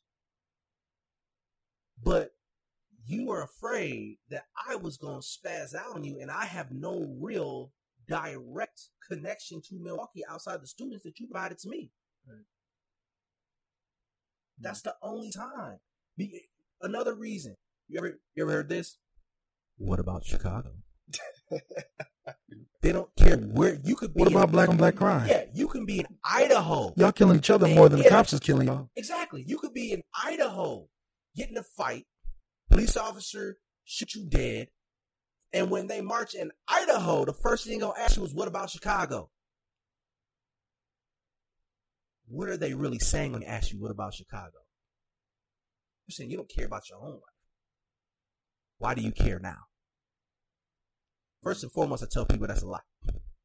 There are numerous organizations in the city of Chicago, One Northside being one of them, that I have a very good friend that works for, that's battling both the economic injustice that is taking place, which we have all seen and has been proven to be the primary reason for violence. Economic injustice. They're also working on shooting violence, things of that nature. My boy's been shot twice, has been in the hospital, had to get things sewed up. And he's just a person responding through this organization called One Northside to stop these. So when you stop the conversation by saying, but what about Chicago? You're shitting on what this man just got sewed up for. Mm-hmm. And saying that he don't care. He cares a lot. Right. Yeah, I think it comes back to just lack of awareness, lack of context, lack of understanding. And it's just why, going back to what Andrew said about your tweet, always remember that. But these 2-3 hours, I don't know how long we've been going for, but for what that's been for me, and I know that's what's going to be for a lot of people listening, is context and understanding. Right. A lot of the questions that are so surface level that you're seeing everywhere are actually eliminated. Right. They're actually eliminated for the most part. Right? I hope so. I hope after this you understand that. Right. Oh, you're not even asking no questions. Right. And so, like, you know, when you're like, white guys reach out to you saying, hey, I hope you're doing well, it's almost like, if I'm going to do it, if it ever happens again and I'm in the situation where I got to, you know, reach out to my black friend because I know he's feeling a certain way, it's not, hey, how you feeling? Because I already know how he's feeling. Honestly, it's whatever. If you reach out, I'm glad, because I know you're thinking of me. Yeah. I'm talking to my people right now, wherever the camera is. Thank you for reaching out. I do appreciate it. It Yeah, shows yeah. that you care. Well, because but at the same time, just respect that I'm not going to answer. I'm just not. Okay, yeah, sure. Just respect. Because you got to understand, like, from our side of where I don't say our side, but just like how I feel is like, I don't necessarily know if I have a voice to say anything. And then when people are texting me saying, hey, you got to do this, hey, you got to do this, it's like, I don't know. I don't know what to say. I'm not saying if I do say something, someone might look at it the wrong way, and then now I look bad, right? Right. And I kind of took it as a challenge, like, well, no, I want to try this and learn and figure out and listen and go through the motions. And so that is what just goes to my head, is like, silence is almost better because it's easier. Much easier. Yeah, I mean, and always just recognize that it starts with simple conversations. Like it starts with the small conversations. Yeah. You know, racism is learned activity. Mm-hmm. It's not natural. That's why you have children. I mean, one of the most beautiful articles that I read last year, it showed two kids. I believe they were in like kindergarten or something like that. And it was young black boy, young white boy. And young white boy went to the young black boy's barber, and they got the same haircut. And then they went back to class, and they asked their teacher, who is who? A child said that. They said, we did this to trick her. We knew she would never be able to tell us apart because of our haircut. Wow. Racism is a learned behavior. It's also a behavior that is based upon privilege, once again. And I say that because and so what is racism, by the way, too? When you get a chance, because well, black people are racist too. Well, that was racist. You can't say that, Al. Please take care of that for me. Yeah, because here's the thing. Racism is position plus pigment plus power. Can you say that one more time? Simple equation there. Yeah, racism is you said position. There plus we go. Pigment plus power. Mm-hmm. And what that means is that you can have any opinion that you want to and be prejudiced about how you feel about individuals. But unless you have the power to make that a reality, how are you using that race to or your race to hurt somebody else? Mm-hmm. Right? Like, we say, yes, that's racist because in a system where me and you can have the same exact application for a house for a loan. You know what I'm saying? Mm-hmm. At Wells Fargo. Wells Fargo just got sued over this for like the third time in like 12 years. Your interest rate is going to be 1.25. Mine's going to be 3.37. Exact same. Same credit. Yeah. Same. Both of y'all work at Ecolab. You know what I'm saying? Both of you guys got 2 kids. Like, that's the reality. Same makeup. Yeah. And, part of the reason they were doing it was saying things along the lines of, well, like, what's about credit? We're like, nah, we put the exact credit on here. There's been investigative reports that people have been doing where they're saying, applications for school. One of the best examples I've ever had is as a lawyer, right? So you take the bar exam, right? And then when you take the bar exam, what most states like to do is they like to take your essays. And they like it to go through multiple hands, right? Because one person's style shouldn't dictate whether you pass the bar exam or not with an adequate score. So what they did is a study, and they gave it to 2 sets of individuals. They were all lawyers in different firms. It was supposed to be a blind study, but they told them that the applicant on the left was a white guy, and the applicant on the right was a black guy, right? But they both took the bar. So you're thinking they're lawyers. Like, anybody can be a lawyer, if you put in enough work and do what you need to do or whatever. So we should be beyond that. Well, the African American's essay, which mind you was identical to the other essay, received less scores, received more criticism, received more critiques. He was told he should go back to legal research and writing, which is a first-year class in law school out of 3 years. All these things. The white guy, they were like, he has some things he can work on, but we think that that's not going to stop him from being an amazing lawyer. We love his analysis. And that was done, I think it was like 2016. Okay. Like, that's a blind study. Mm-hmm. So that's what I'm saying. Like, there is positions of power that, along with pigment, help the situation. Have y'all seen the movie Get Out? Yes. One of my favorite movies. She'll tell you. I went to the theater 6 times. Oh, 7. I'm sorry. Seven. 7. Hey, no, Correct. don't. Hey, I can hey, do get out. I'm not rich like that. I went on $5 Tuesdays and Thursdays. Don't do me like that. So, like, if you notice, when they had the scene where they were having the party in the back, and the only Asian character at that party asked dude, he said, do you find being an African-American male here as an advantage or a disadvantage? That question shocked me when I first heard it. I'm like, what are you talking about, dude? Like, that doesn't make sense. But then when you look to the history in this country of how our Asian American brothers and sisters have been treated, put into internment camps, you'll also hear from some within the progressive movement that say that there is this likeness to whiteness that they try to reach because they have this perpetual vision from the majority that they're not American. So they try to do everything they possibly can to show you that, yes, I am. I got money. I got houses. I got cars. You know, I'll even down the black man with you just to show you how down I am. That's real. That's a big St. Paul thing. Huge in St. Paul. Yeah. And so it's interesting that he asked that question because he was literally asking, do you find it more of a beneficial to be looked at as if you are un-American or to think that you are un-American? That's a reality. That's a real thing. So it's just, yeah, man, it's just a lot that's coming out of all of this because these are things that you have to think about on a daily basis. And things that we discuss not in front of you guys ever. You'll Yes. see you. I mean, I could go to school with you guys, live in the same dorm as you, be with you 9, 12 hours a day, be on a football field, locker room, lunchroom. And I'll still never talk to you about this. But it's something I'm either thinking or going back to my home base. And I call my home base my group of brothers, right? My people. And we talk about this all the time, discuss it all the time.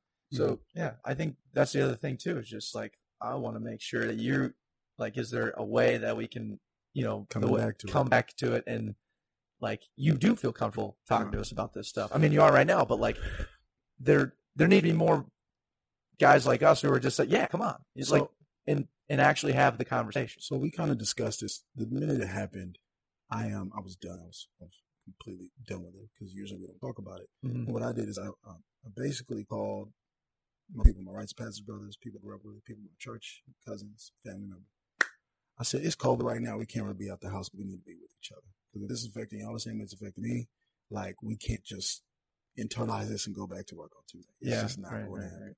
Let's hop on Zoom and let's talk this through. So we had about 10 of us on Zoom the other day. I've had a few Zoom calls throughout the week, but this was the first one. And we started talking about how we're going to move forward. We're pissed off, and at first we were just letting the air out, right? Just bang, man. Like I'm telling you, day one, I was on some fuck white shit. Like straight up, don't talk to me. I want to see you. We might have some altercations. But then when we started talking about moving forward, it was like, okay. First and foremost, you talked about lack thereof of knowledge or ignorance, which partially for somebody who I'm guessing I'm one of a few black people that, and I'm not saying me personally, but when you guys hang out in rooms of 20, there's probably 1, maybe 2 black people in there. And if you see they're fine, you don't think there's an issue. That's partially our fault too, right? Because of the way we were raised to not really bring that up, right? Silent, I'm sorry, I keep doing this. You guys watch the Boondocks? I never did, no. Okay, so the Boondocks, there was, we got to put them on. There's a scene where Riley, he wakes up from a dream. He was scared as shit. He wakes up from a dream. And his grandma's like, you had that dream where you're telling white people truth again, huh? And he goes, oh, what are you talking about? And then flashback to the dream. He's like, excuse me. He's at dinner party, right? Because white people have dinner parties in their backyard. He's at a dinner party. Excuse me. Hi, my name is Riley Freely. I'd like to say a few things. Jesus was black. Ronald Reagan is the devil. And 9/11 was a conspiracy from the government. Thank you. And white people go crazy like, what? No. They just start like doing stuff and just going nuts. And then he wakes him up. He's like, he was having that dream when he woke up. The white people, he's told the truth to white people. What did I tell you about that? You can't tell the white people the truth. They can't handle the truth. Man, shit, I'm about to go find me a white person right now and go lie to him, right? So again, my point in saying that is going back is like, we need to start being truthful with white folks because we are all you guys have is CNN, BET, whatever. We are your actual interaction. We just start telling you how we're feeling. That's something I'm going to start doing better at. Not worrying about as much as I'm coming off or making people uncomfortable or letting a few jokes slide that shouldn't slide. Letting people talk about politics, letting people talk about the president that they voted for, and letting them know how that makes me feel. Because hopefully that would have changed the way you voted. Hopefully, if you know how I truly feel about that. Mm. But if it was just another president to you, maybe you voted and maybe you didn't think it was serious. Mm-hmm. So that's one way I'm going to move forward is speaking. Now, I hope you guys would react and stop the gaslighting. Not you guys in particular, but just in general. Listen, stop gaslighting. Stop thinking things are unbelievable because you've never heard them before. I guarantee you, even though you spend 16 hours with me a day, there's still a part of me you will never know. I've lived with someone for 4 years who's white, and he's still like, we were talking about this the other night. He didn't know. I just let it out to him. He's seeing my tweets and like, damn, is that you? I'm like, yep. I write tweets and delete them all the time because I'm just like, no, they're not ready to hear this. They're not ready to hear this. They're not ready to hear this. Mm-hmm. Yeah. So that's one, too. You got something? I mean, I would say that the first thing is I'm big on self-awareness because my thing is, unless you know where your place is, where you feel that you fit somewhere, you can't truly exercise in that space authentically. So I would say, like, first and foremost, like, learn how to be uncomfortable. Make being uncomfortable a comfortable situation for you. Amen. Because it's being uncomfortable that are leading to certain things like the woman in the dog park who made sure that she told the police when she called them absolutely on reason because it was actually her fault because she was supposed to have her dog on leash. This African American man is following me. You could have just been like, hey, there's this dude in this park that won't get off me. Mm-hmm. You brought that up for a reason. She weaponized her environment because she was uncomfortable. Like, how uncomfortable do you have to be to call the police on a child selling water because they don't have a permit? Like, how uncomfortable do you have to be to call the police on an African-American student that's sleeping in a Yale lounge that was taking a break from work? Like, how uncomfortable do you have to be to call the police on a police officer, or I'm sorry, you called the police on somebody that looked suspicious who had a flashlight and was wearing a police uniform who's black? Right. You really just called the police on the police because you are suspicious whether he's really police? Right. Learn to be comfortable in uncomfortable situations because that's when you learn. Because I can tell you right now, I'm uncomfortable most of the time. 89%. I have to, and that uncomfortableness and I'm sleep 9% of the time. There you go. Like, that uncomfortableness comes from, being in spaces where, we're putting on show. We're turning into character.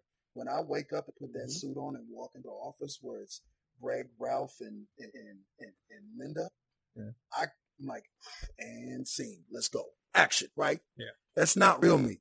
Love to walk to the office just like, I see Aaron. Aaron's good, brother. How you doing, man? Good to see you. We can't do that. I can't do that. Hey, how you doing? Good to see you. How are you? Kids, right? Oh, no, right. Awesome. You already know it. Hey, tell the wife I said, hey, and drop off a casserole next week. All right? Like that's not me. It's not me, but it's me all the time. It's insane, right? Yeah, and I have to. I'm just a natural activist. Like, it's my mom's fault.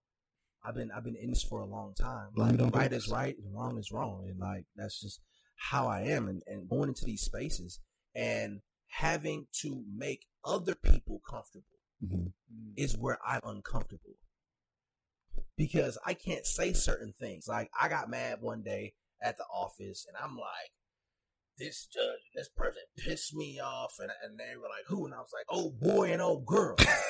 Like, and because in my mind, like, I don't give you a name when I'm really mad at you. I'm like, oh boy, man, buddy ass. You know what I'm saying? Buddy with the hair, right? Some shit like that. And I was called out by saying, did you just call that person, oh girl? You're a misogynist. And I was like, what? I'm a who? With this whole award sitting in my office, it's like, Aaron, you center women's issues with the trainings and things that you do. Because I said, oh, girl, because you didn't understand cultural context and cultural euphemisms, it automatically became my fault. Not because I was uncomfortable, but because that person became uncomfortable. Yeah. When you say no, you have to be careful how you say no. No, I'm good. Whoa, that's quite an attitude you have to here, sir. You all right? You need to go home for a little bit, come back. No, I was telling you I'm good. That was all you. You got it. I mean, of course I have it, but, what are you referring to? So I think that even exchange would help a lot to have an authentic exchange. Because there are people that I can't talk to. There's judges that I know of. We can sit in office, and once that door shuts, Like a rap. we have real rap. You know what I mean? Aaron, you can't say this, and this. Why? You can't do it. This is where we at right now in the world. So I can't do those things. And so, just being open to understanding like what's really going on. Like people think that privilege is like some discount card that you get and you can take it to Walmart and get 50% off. Like life is easier for me. Swipe. Like that's not what it is. What it literally means is that yes, you have issues in your life, but race and structural racism has never been a part of it. That's all it means. Yes, yes, I understand that you lost your job because of COVID-19, brother. I feel for you. I understand that you can't pay your bills right now. I feel for you. And guess what? Also, when it's time to rehire, you're going to be the first on the line and I'm going to be last. But our credentials are the same. Why is that? So it's not as if it's like, oh, your life is just so easy and you've had everything in the world handed to you. There are a lot of people, a lot of Americans that have not had the plush lifestyle that we want to be. And that's why we put it on MTV. That's why we put it on BET. That's why we put it on ABC. That's why we have award shows. Right. Because we want that posh life. But a majority of people don't live that way. And so because I understand that they don't live that way, you have to also see that the oppression Olympics ain't going to work here. Because the first thing I hear is, well, they shoot more white people than black people last year, right? I was like, yes, you're right. I said it's also due to this little thing called proximity. You also have a larger number of individuals in the country. So the chances of you interacting with a police officer, period, is so much higher. But I'm looking at is proportionality. What I'm saying is that if we both have 10 people, but you have 30 million people, and I have 15 million people, the death of my 10 people is going to be a higher proportion. If we kept at that rate, my people would die out before the other group. That's all we're saying. Yeah. We're not saying that Caucasian folks are not shot. There was a brother, I shared it to my own Facebook. I talked to other people about it. I believe the brother was in California. It was a white guy, actually. And he was literally having a mental health breakdown. And the police officer killed that man because he had a knife. And I was like, yo, this is wrong. This is wrong. And to be honest with you, what was funny about the situation is that when this young guy died, it was not All Lives Matter that showed up on his behalf. Where are they? It was Black Lives Matter that showed up on this white man's behalf. This brother who was unjustly murdered at the hands of police, who was having an obvious and he called the police. That was the thing. So it's not like you were surprised with the situation. You knew what you were walking into. And that's how you decided to go about it. Yeah.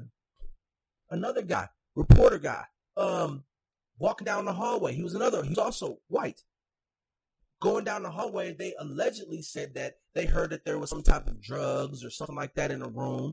And it was him and I believe it was 2 other women in the room. And this man comes out and he has his hands on his head. He's crying, bro.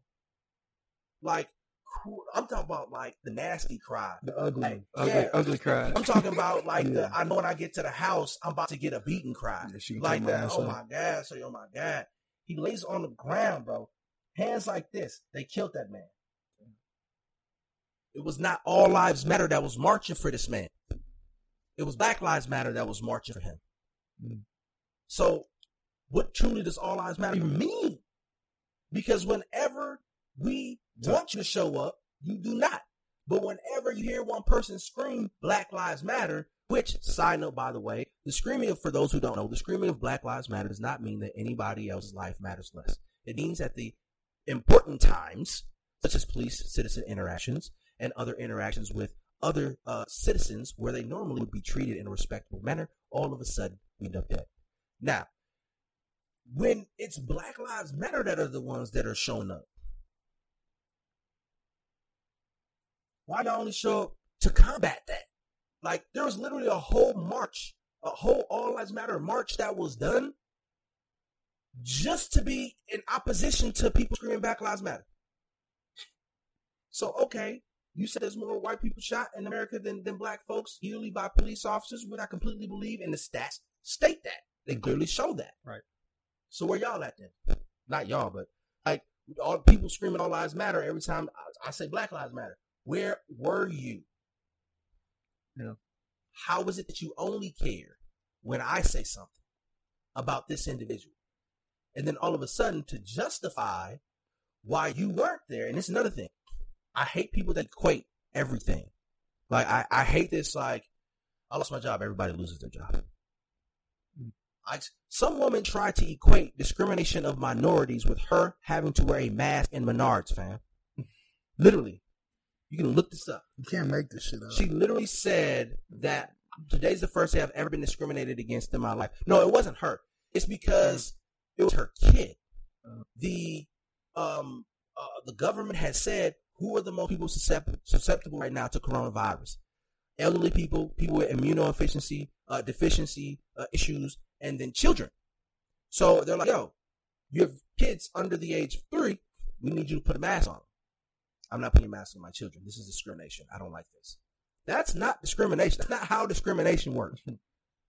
Like, that's not how this whole thing works. You can't just get rid of discrimination. Like, Yeah. you put the mask on, they're not gonna touch So- you. I can't take my skin off. Yeah, You know what I mean? so I appreciate people trying to kill me with this all lives matter. They equate everything. There's racism here. There's racism everywhere. Okay, that's cool that there's racism everywhere, but let's talk about this in terms of car accidents, right? So there's car accidents everywhere. But if I have a highway that's right next to my house that tends to have a higher proportion of car accidents than everywhere else in the country, maybe it's time for us to handle the car accidents in my county.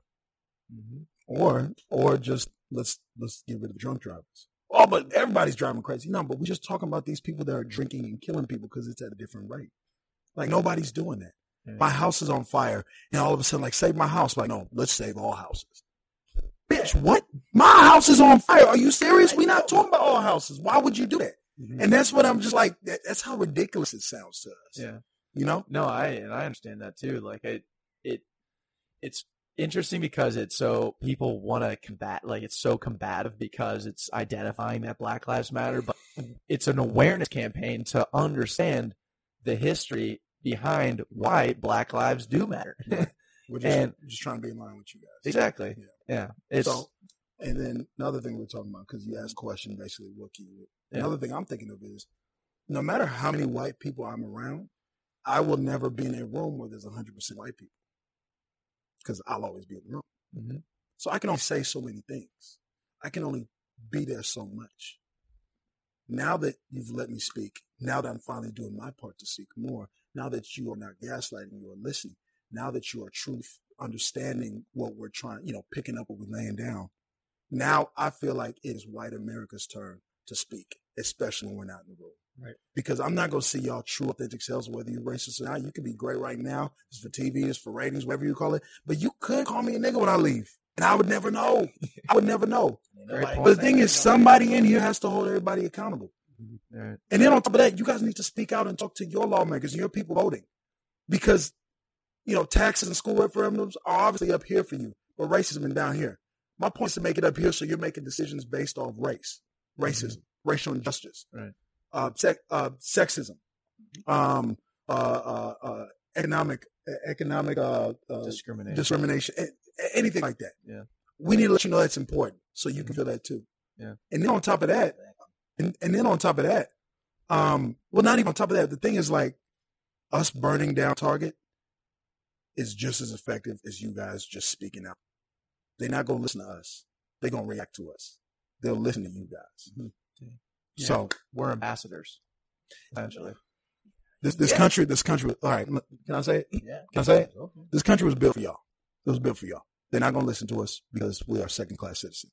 Fuck with the Constitution saying a pursuit of happiness, every man's born. No, we're not. We're not equal. We're not. That's just what it is. We know it. That's why we're fighting for it. But until you guys can change that, or until you guys can speak and help us get our message across, it's not going to happen. Yeah, like you said, it's really about accountability at the end of the day. It's about being able to have those conversations when somebody's not in the room. I can be in a room with all men, and when somebody says, I understand why these women are always blase, blase, blah, we can have a discussion.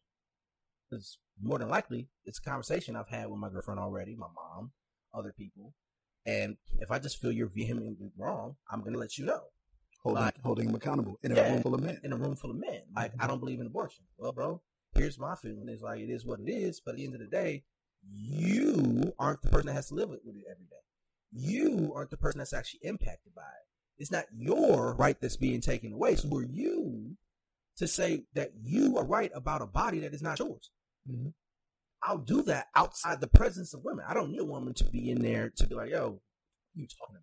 Facts. And I think we have to get back to a place where we can have conversations with folks of same, similar, and different background and have authentic and real conversations. Like, one of the greatest things that I ever saw is it was when there was 1,000 jillion candidates for the Democratic nomination, right? Last week. Yeah. it was a bajillion people, right? And what's interesting is one of the candidates, maybe it was like Beto or somebody like that, they came and they went to the church and it was Beto. That's when he was talking about the Freedom Riders and all that information about Black Lives Matter and everything. And somebody said something that stuck with me. They said, it's not enough for me for you to come to a church full of black people and tell us that you don't like racism and that you're going to do something about racism. It will be more impactful if you went to a church full of white people and you gave them that message. Mm-hmm. Right. And that's true, because you're going here and you're going to say, oh yeah, I like racism. Hey, that's fun, man. I don't like it either. Like, I'm pretty sure there's not going to be anybody in that Black Southern Baptist church who's going to be like, hold on. That guy's on to something there. That's not going to happen. So it's like, yes, you need to be having those conversations because it just sounds better. I mean, also, that's why I'm glad we're finally, after he was on Charlamagne's show, we're trying to hold Joe Biden accountable. You ain't just going to get these votes.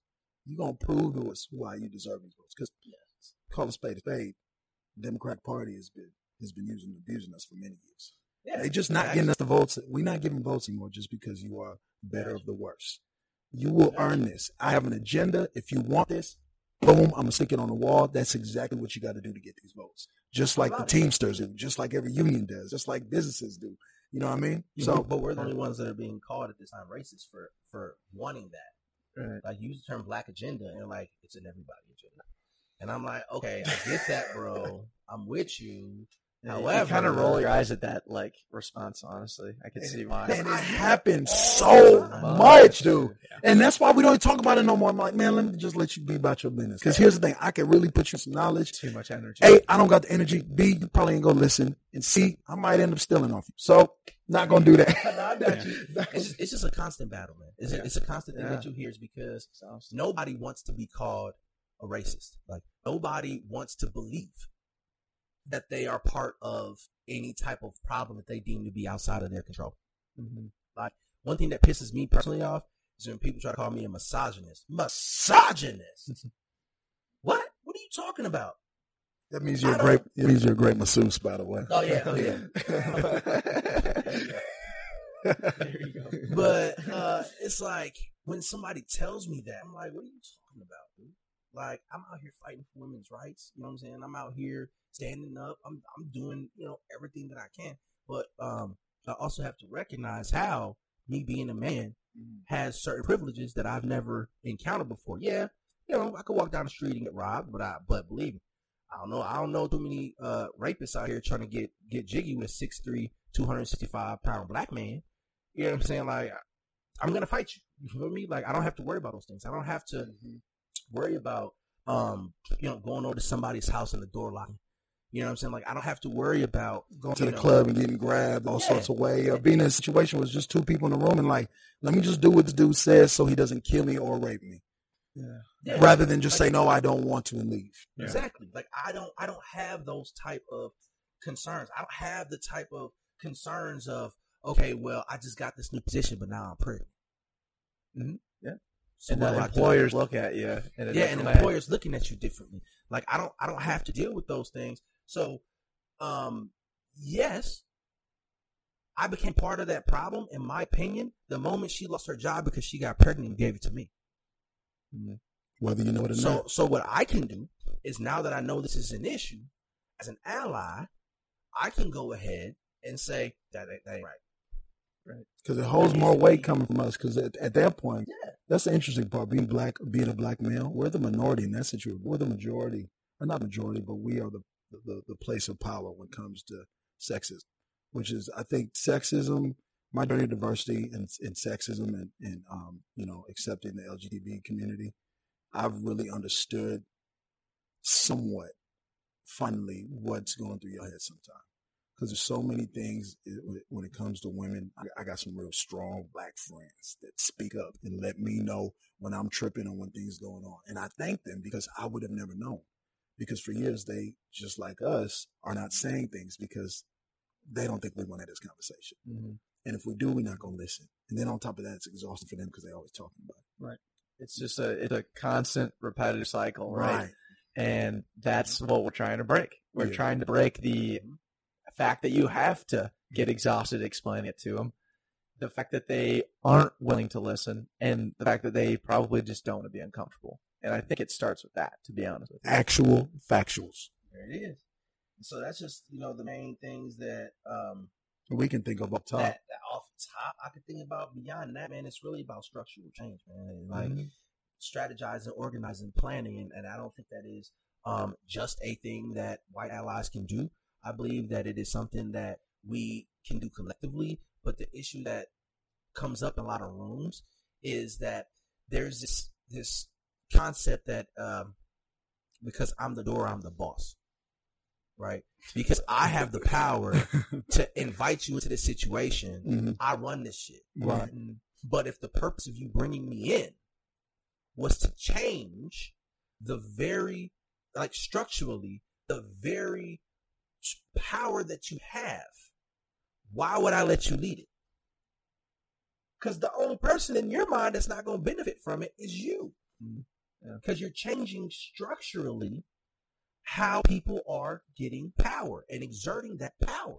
Yeah. So, and this happens in progressive circles. I used to be heavy in the progressive movement. I loved everything they were talking about. And then I started seeing some of the same qualities or movements. Yeah, same things that I was seeing in some of the more conservative groups that I had issue with or whatever.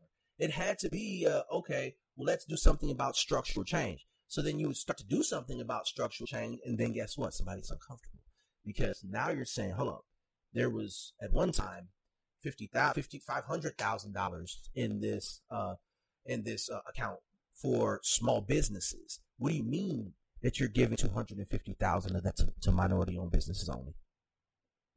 What do you mean? So why would you have that person over the whole thing? Because they're like, all right, well, you can give them like 100. You know what I'm saying? Cool 50 piece. Yeah, you just need a 50 piece. Let me keep this over here. But it's really about, if you're real about it, creating a structural change, seeing what it looks like for everybody. Mm-hmm. You know what I'm saying? How that works. Like, yes, I don't think that it's good for anybody to lose their job. I get that.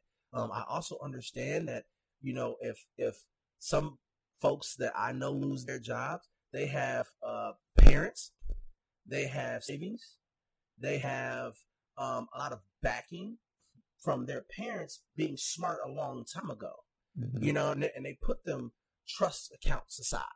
They did all of those things. So if you lose your job and I lose my job and I have none of that, and on top of that, I'm supporting folks. Yeah. And on top of that, it's like you not only are going through the mill, but then you got to go through the mill and then you have to be exemplary. You know what I'm saying? Everybody wants the black guy until he gets too black. And then all of a sudden, I became the very enemy that you were concerned. Man. Remember that confirmation thing I was telling you about earlier? That's something that you had to believe in the first place for it to be an aha moment now. So once I became too black in it, I had somebody literally say that, oh, you were an organizer. Well, you do understand if you come here, you ain't gonna be doing none of this protesting shit. I was told, and I told them why it was. Now I guarantee you, if I would have told them that I was marching for breast cancer awareness, they wouldn't have said that. Whole different story. Yeah, they wouldn't have said that if I was telling them that I was marching for AIDS. They wouldn't have had an issue if I told them that I was, marching for Roe v. Wade for women's rights. So why is it a problem now? You know what I'm saying? Especially the situation that Buddy was talking about is the only situation where there was zero property destruction. So what are you really mad at, and what are you really trying to Uncomfortable silence? with. Yeah. What are you really uncomfortable with? Yeah. And how do you deal with that uncomfortable, nature of looking at a world that has to give up some type of power, that has to reorder how we operate with each other, what we do. The one thing COVID-19 did that is going to change the game is, in my opinion, working from home. Yeah, working from home. People will be able to save so much more money working from home. So you still in 2020 have a significant number of underprivileged homes that don't even have internet access. You know why they don't have internet access? Because they're spending that money to go downtown to get a job or have a car, to pay the insurance, to do all this other stuff, all these extra ideas and things. And the last thing thinking about is getting internet. I get cable, you know what I'm saying? But not even, Maybe. you know what I'm saying? Maybe. But it's just something that we have to understand that it's going to change the game. It's going to change the game for a lot of people in a lot of different ways. So how can we structurally make that happen, make it equitable, not just equal, equitable? There's a difference. You know what I'm saying? Equality means that everybody gets a piece of paper and pencil for the test. Equity means that everybody was prepared to take the test. So how are we making this equitable? How, you know what I'm saying? And we have to make sure that we are doing it collectively, because nobody should be left out. Yeah. I'm not saying anybody should be left out. I'm also saying, like, let's right some of these wrongs. Yeah. Let's see what's going on. Dude. Well said. So that rocks. Well, now y'all know why I brought my big bro here, right? I know exactly why you brought him. For sure, dude. Big bro, and I'm telling you, it's about 200 of us too. Yeah, great. It's amazing. You know what I mean? Yeah, and I really do. Out of the many things you said today, one of them being, these are thoughts that you're having all the time. If you think I'm rambling, these are thoughts that I'm having all the time, and that's why it comes at it from all these angles in all these different situations. So I just thank you for sharing you. Thank you for sharing what's inside your head. I appreciate y'all giving me the opportunity, man. Yeah, of course. Yeah, no, I think I'm now realizing, it's a podcast. Yeah, we talk about BS all the time, but like, I didn't realize until literally this week that we had a voice, and that because we are the Ordinary Average podcast, that's also our opportunity to get on anybody and everybody, and we're getting on the most important people right now.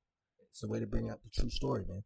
Like, one of the things that I found most powerful is that I followed from Eau Claire majority of what happened in the last 4 days on Facebook. I didn't follow CNN. I didn't follow Fox. I didn't follow CNBC. I didn't follow any of these major news anchors. Why? Because I was getting the real story. I was getting the raw story. I was getting the actual story. It's the first time in a long time we've actually been able to control the narrative of what's going on. Yeah. When you're only watching these major networks who need attention, right? They're still trying to beat out everybody else, so they got to be provocative.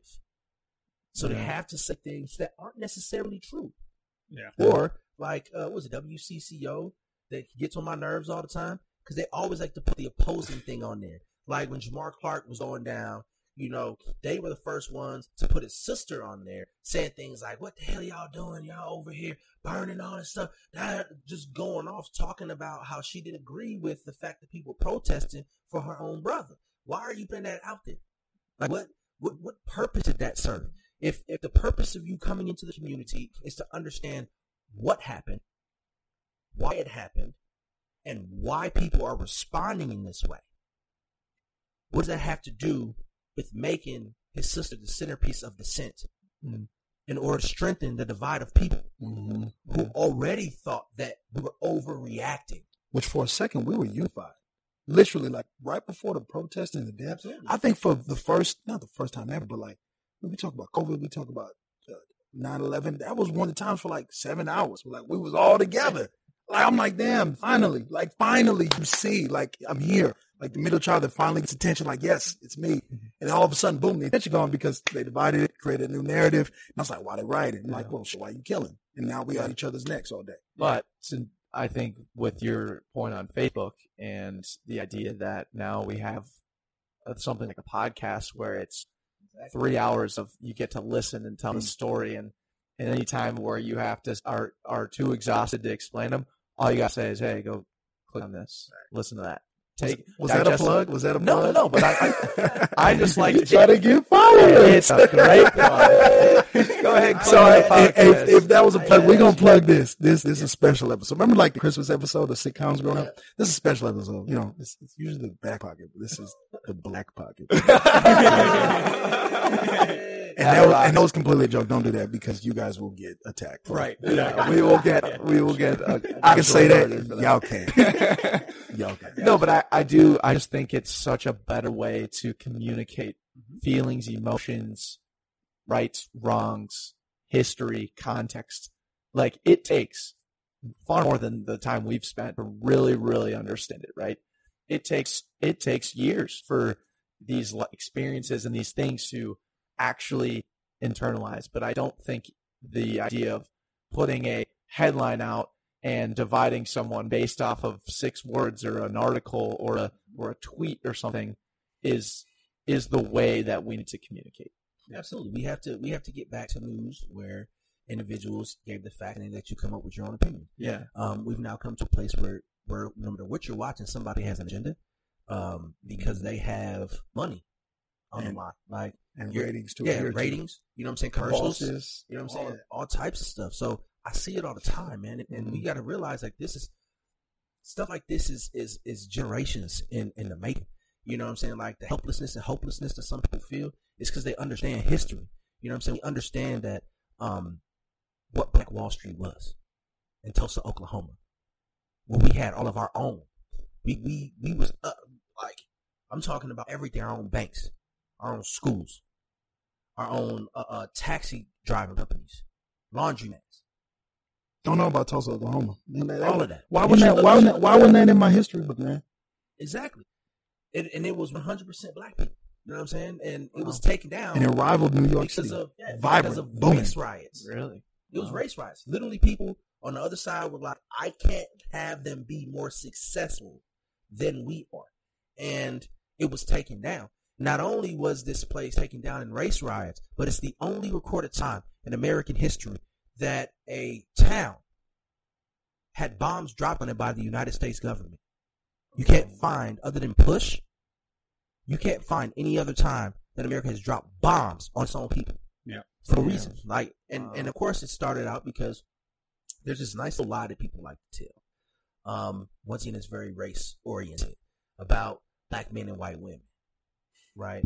We're always these savages raping some white woman back in history. Like almost every single time. That's how it was started in Tulsa, Oklahoma. Allegedly, they tried to make up a story that said some guys raped a white woman. They couldn't even figure out who it was. So they was like, fuck this, we already over here. Let's just do what we need to do. Also, let's talk about the town of Rosewood. You know what I'm saying? Where, once again, the term don't get caught across the tracks became real. There's literally a picture before and after of the back side of town, the train tracks, white side of town. The end is the entire black side burned down, the same train tracks, and the white side is still up. And that, once again, started because this woman got caught. She said she was raped by a black man. They went through that town. They killed people. So there's a whole movie about this with Vin Rames. Feel free to check that out. It's one of my favorite movies. They killed those people. It just seems like every single time African Americans have successfully come together and said, I'm gonna make my own.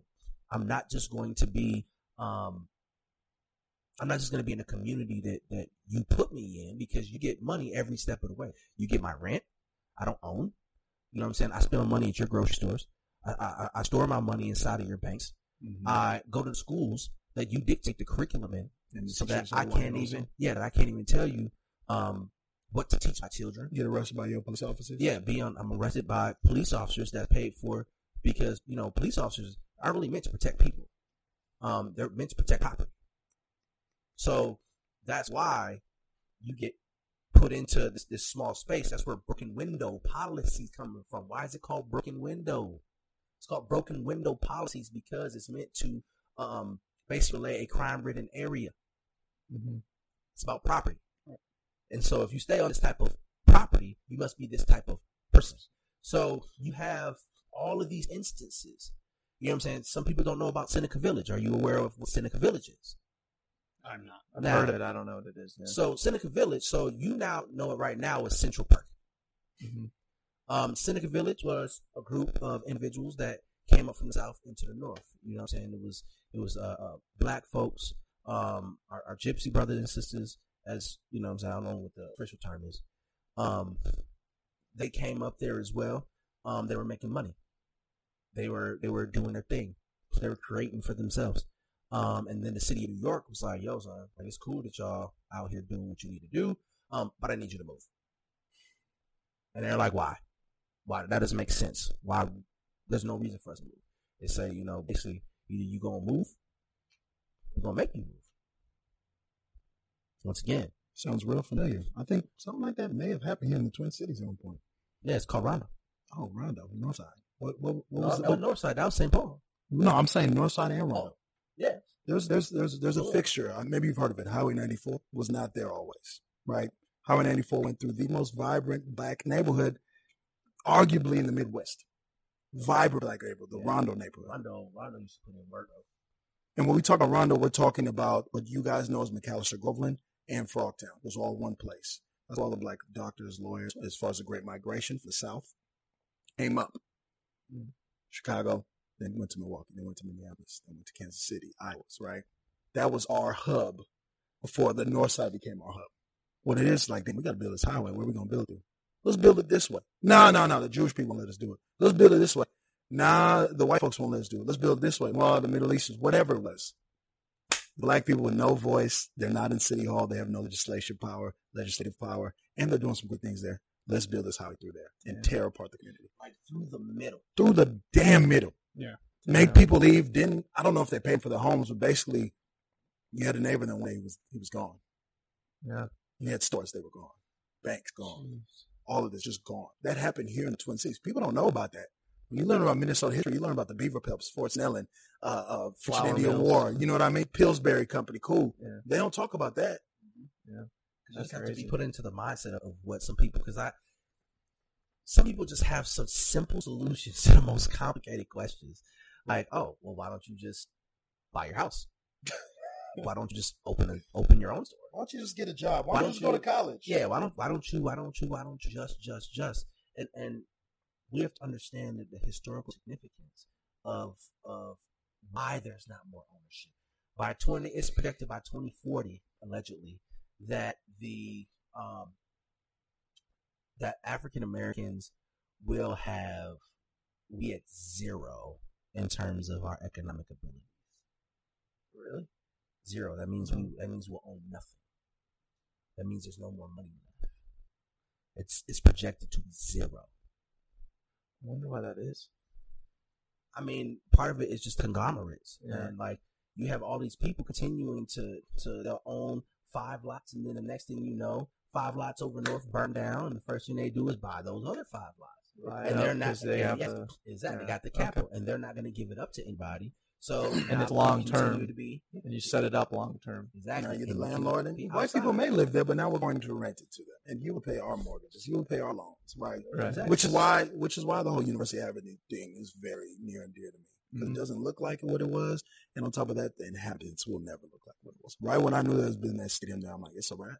It's like over. the light rail was one thing, but like once they put the stadium, I'm like, yeah, it's over. It's a over. countdown. It's over. It's crazy. So yeah, it's crazy.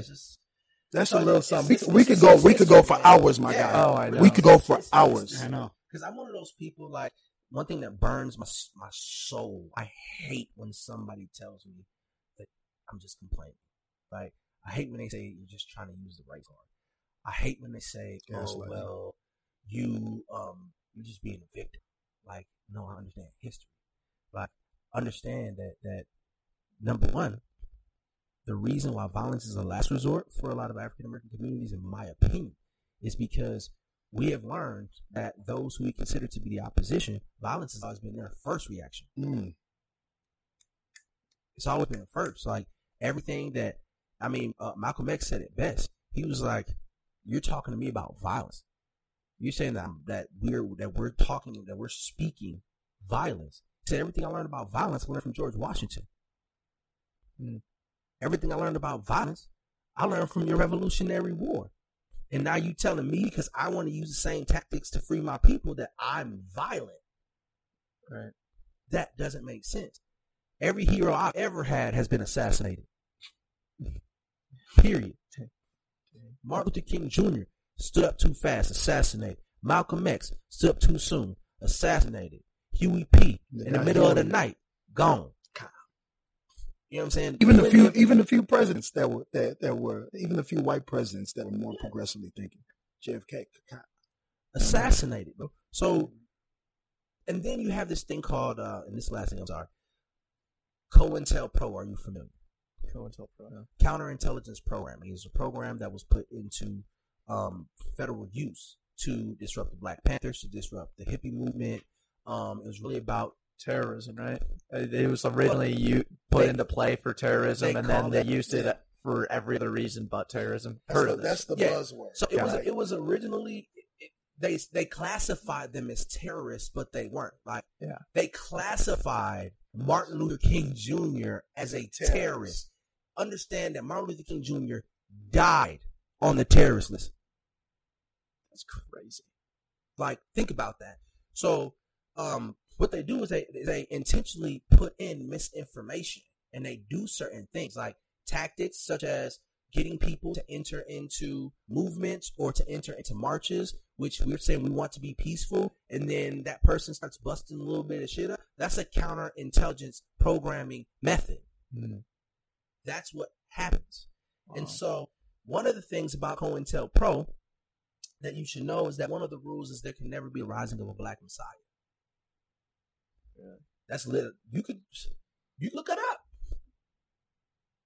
There can be no messiah. There was one person that came close. His name was Fred Hampton out of Chicago. He was Black Panther. He was somebody that did something that they knew they had to kill him for. And that thing is he talked to people in Chicago and he said, listen, it's all these folks up here making all this money, man, that are not trying to move our communities forward. They're intentionally hindering our communities. They're keeping it so that we have to depend upon them when that doesn't make sense. He then went out into the farmland and basically said, from the hoods to the woods, all of us are getting done in by this same group of people. What are we going to do about it? And they said, well, how about we get together? Well, that sounds like, to me, that sounds like something a Messiah would do. Mm-hmm.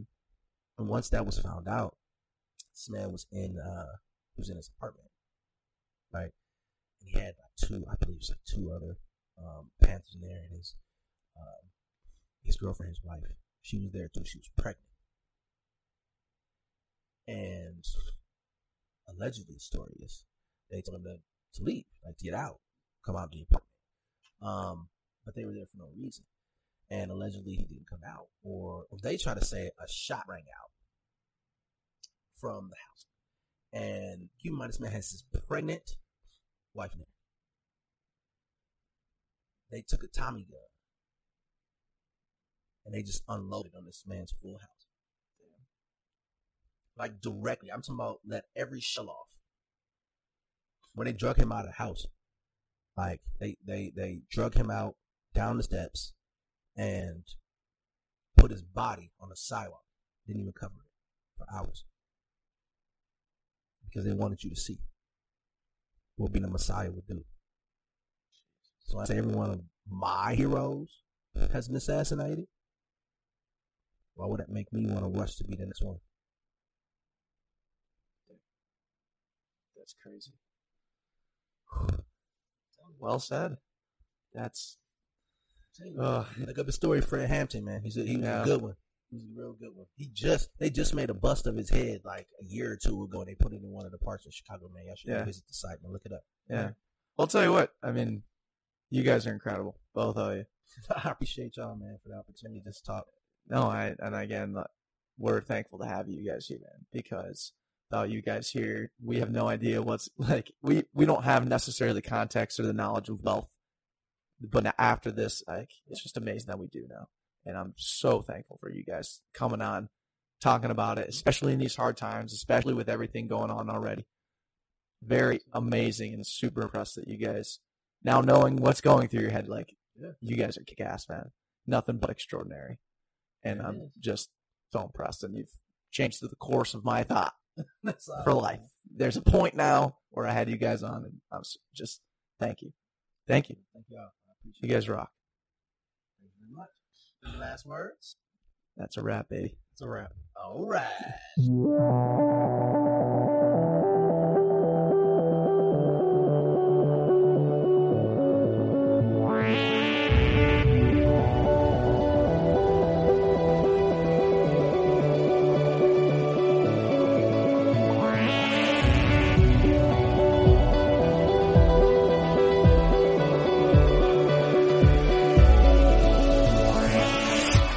Just a step away from everything she says.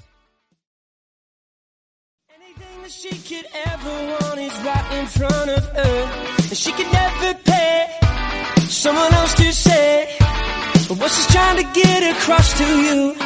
She's a star gazer, and you can see the look in her eye. She's a dream chaser. She's made up her mind, just watch her now. There she goes.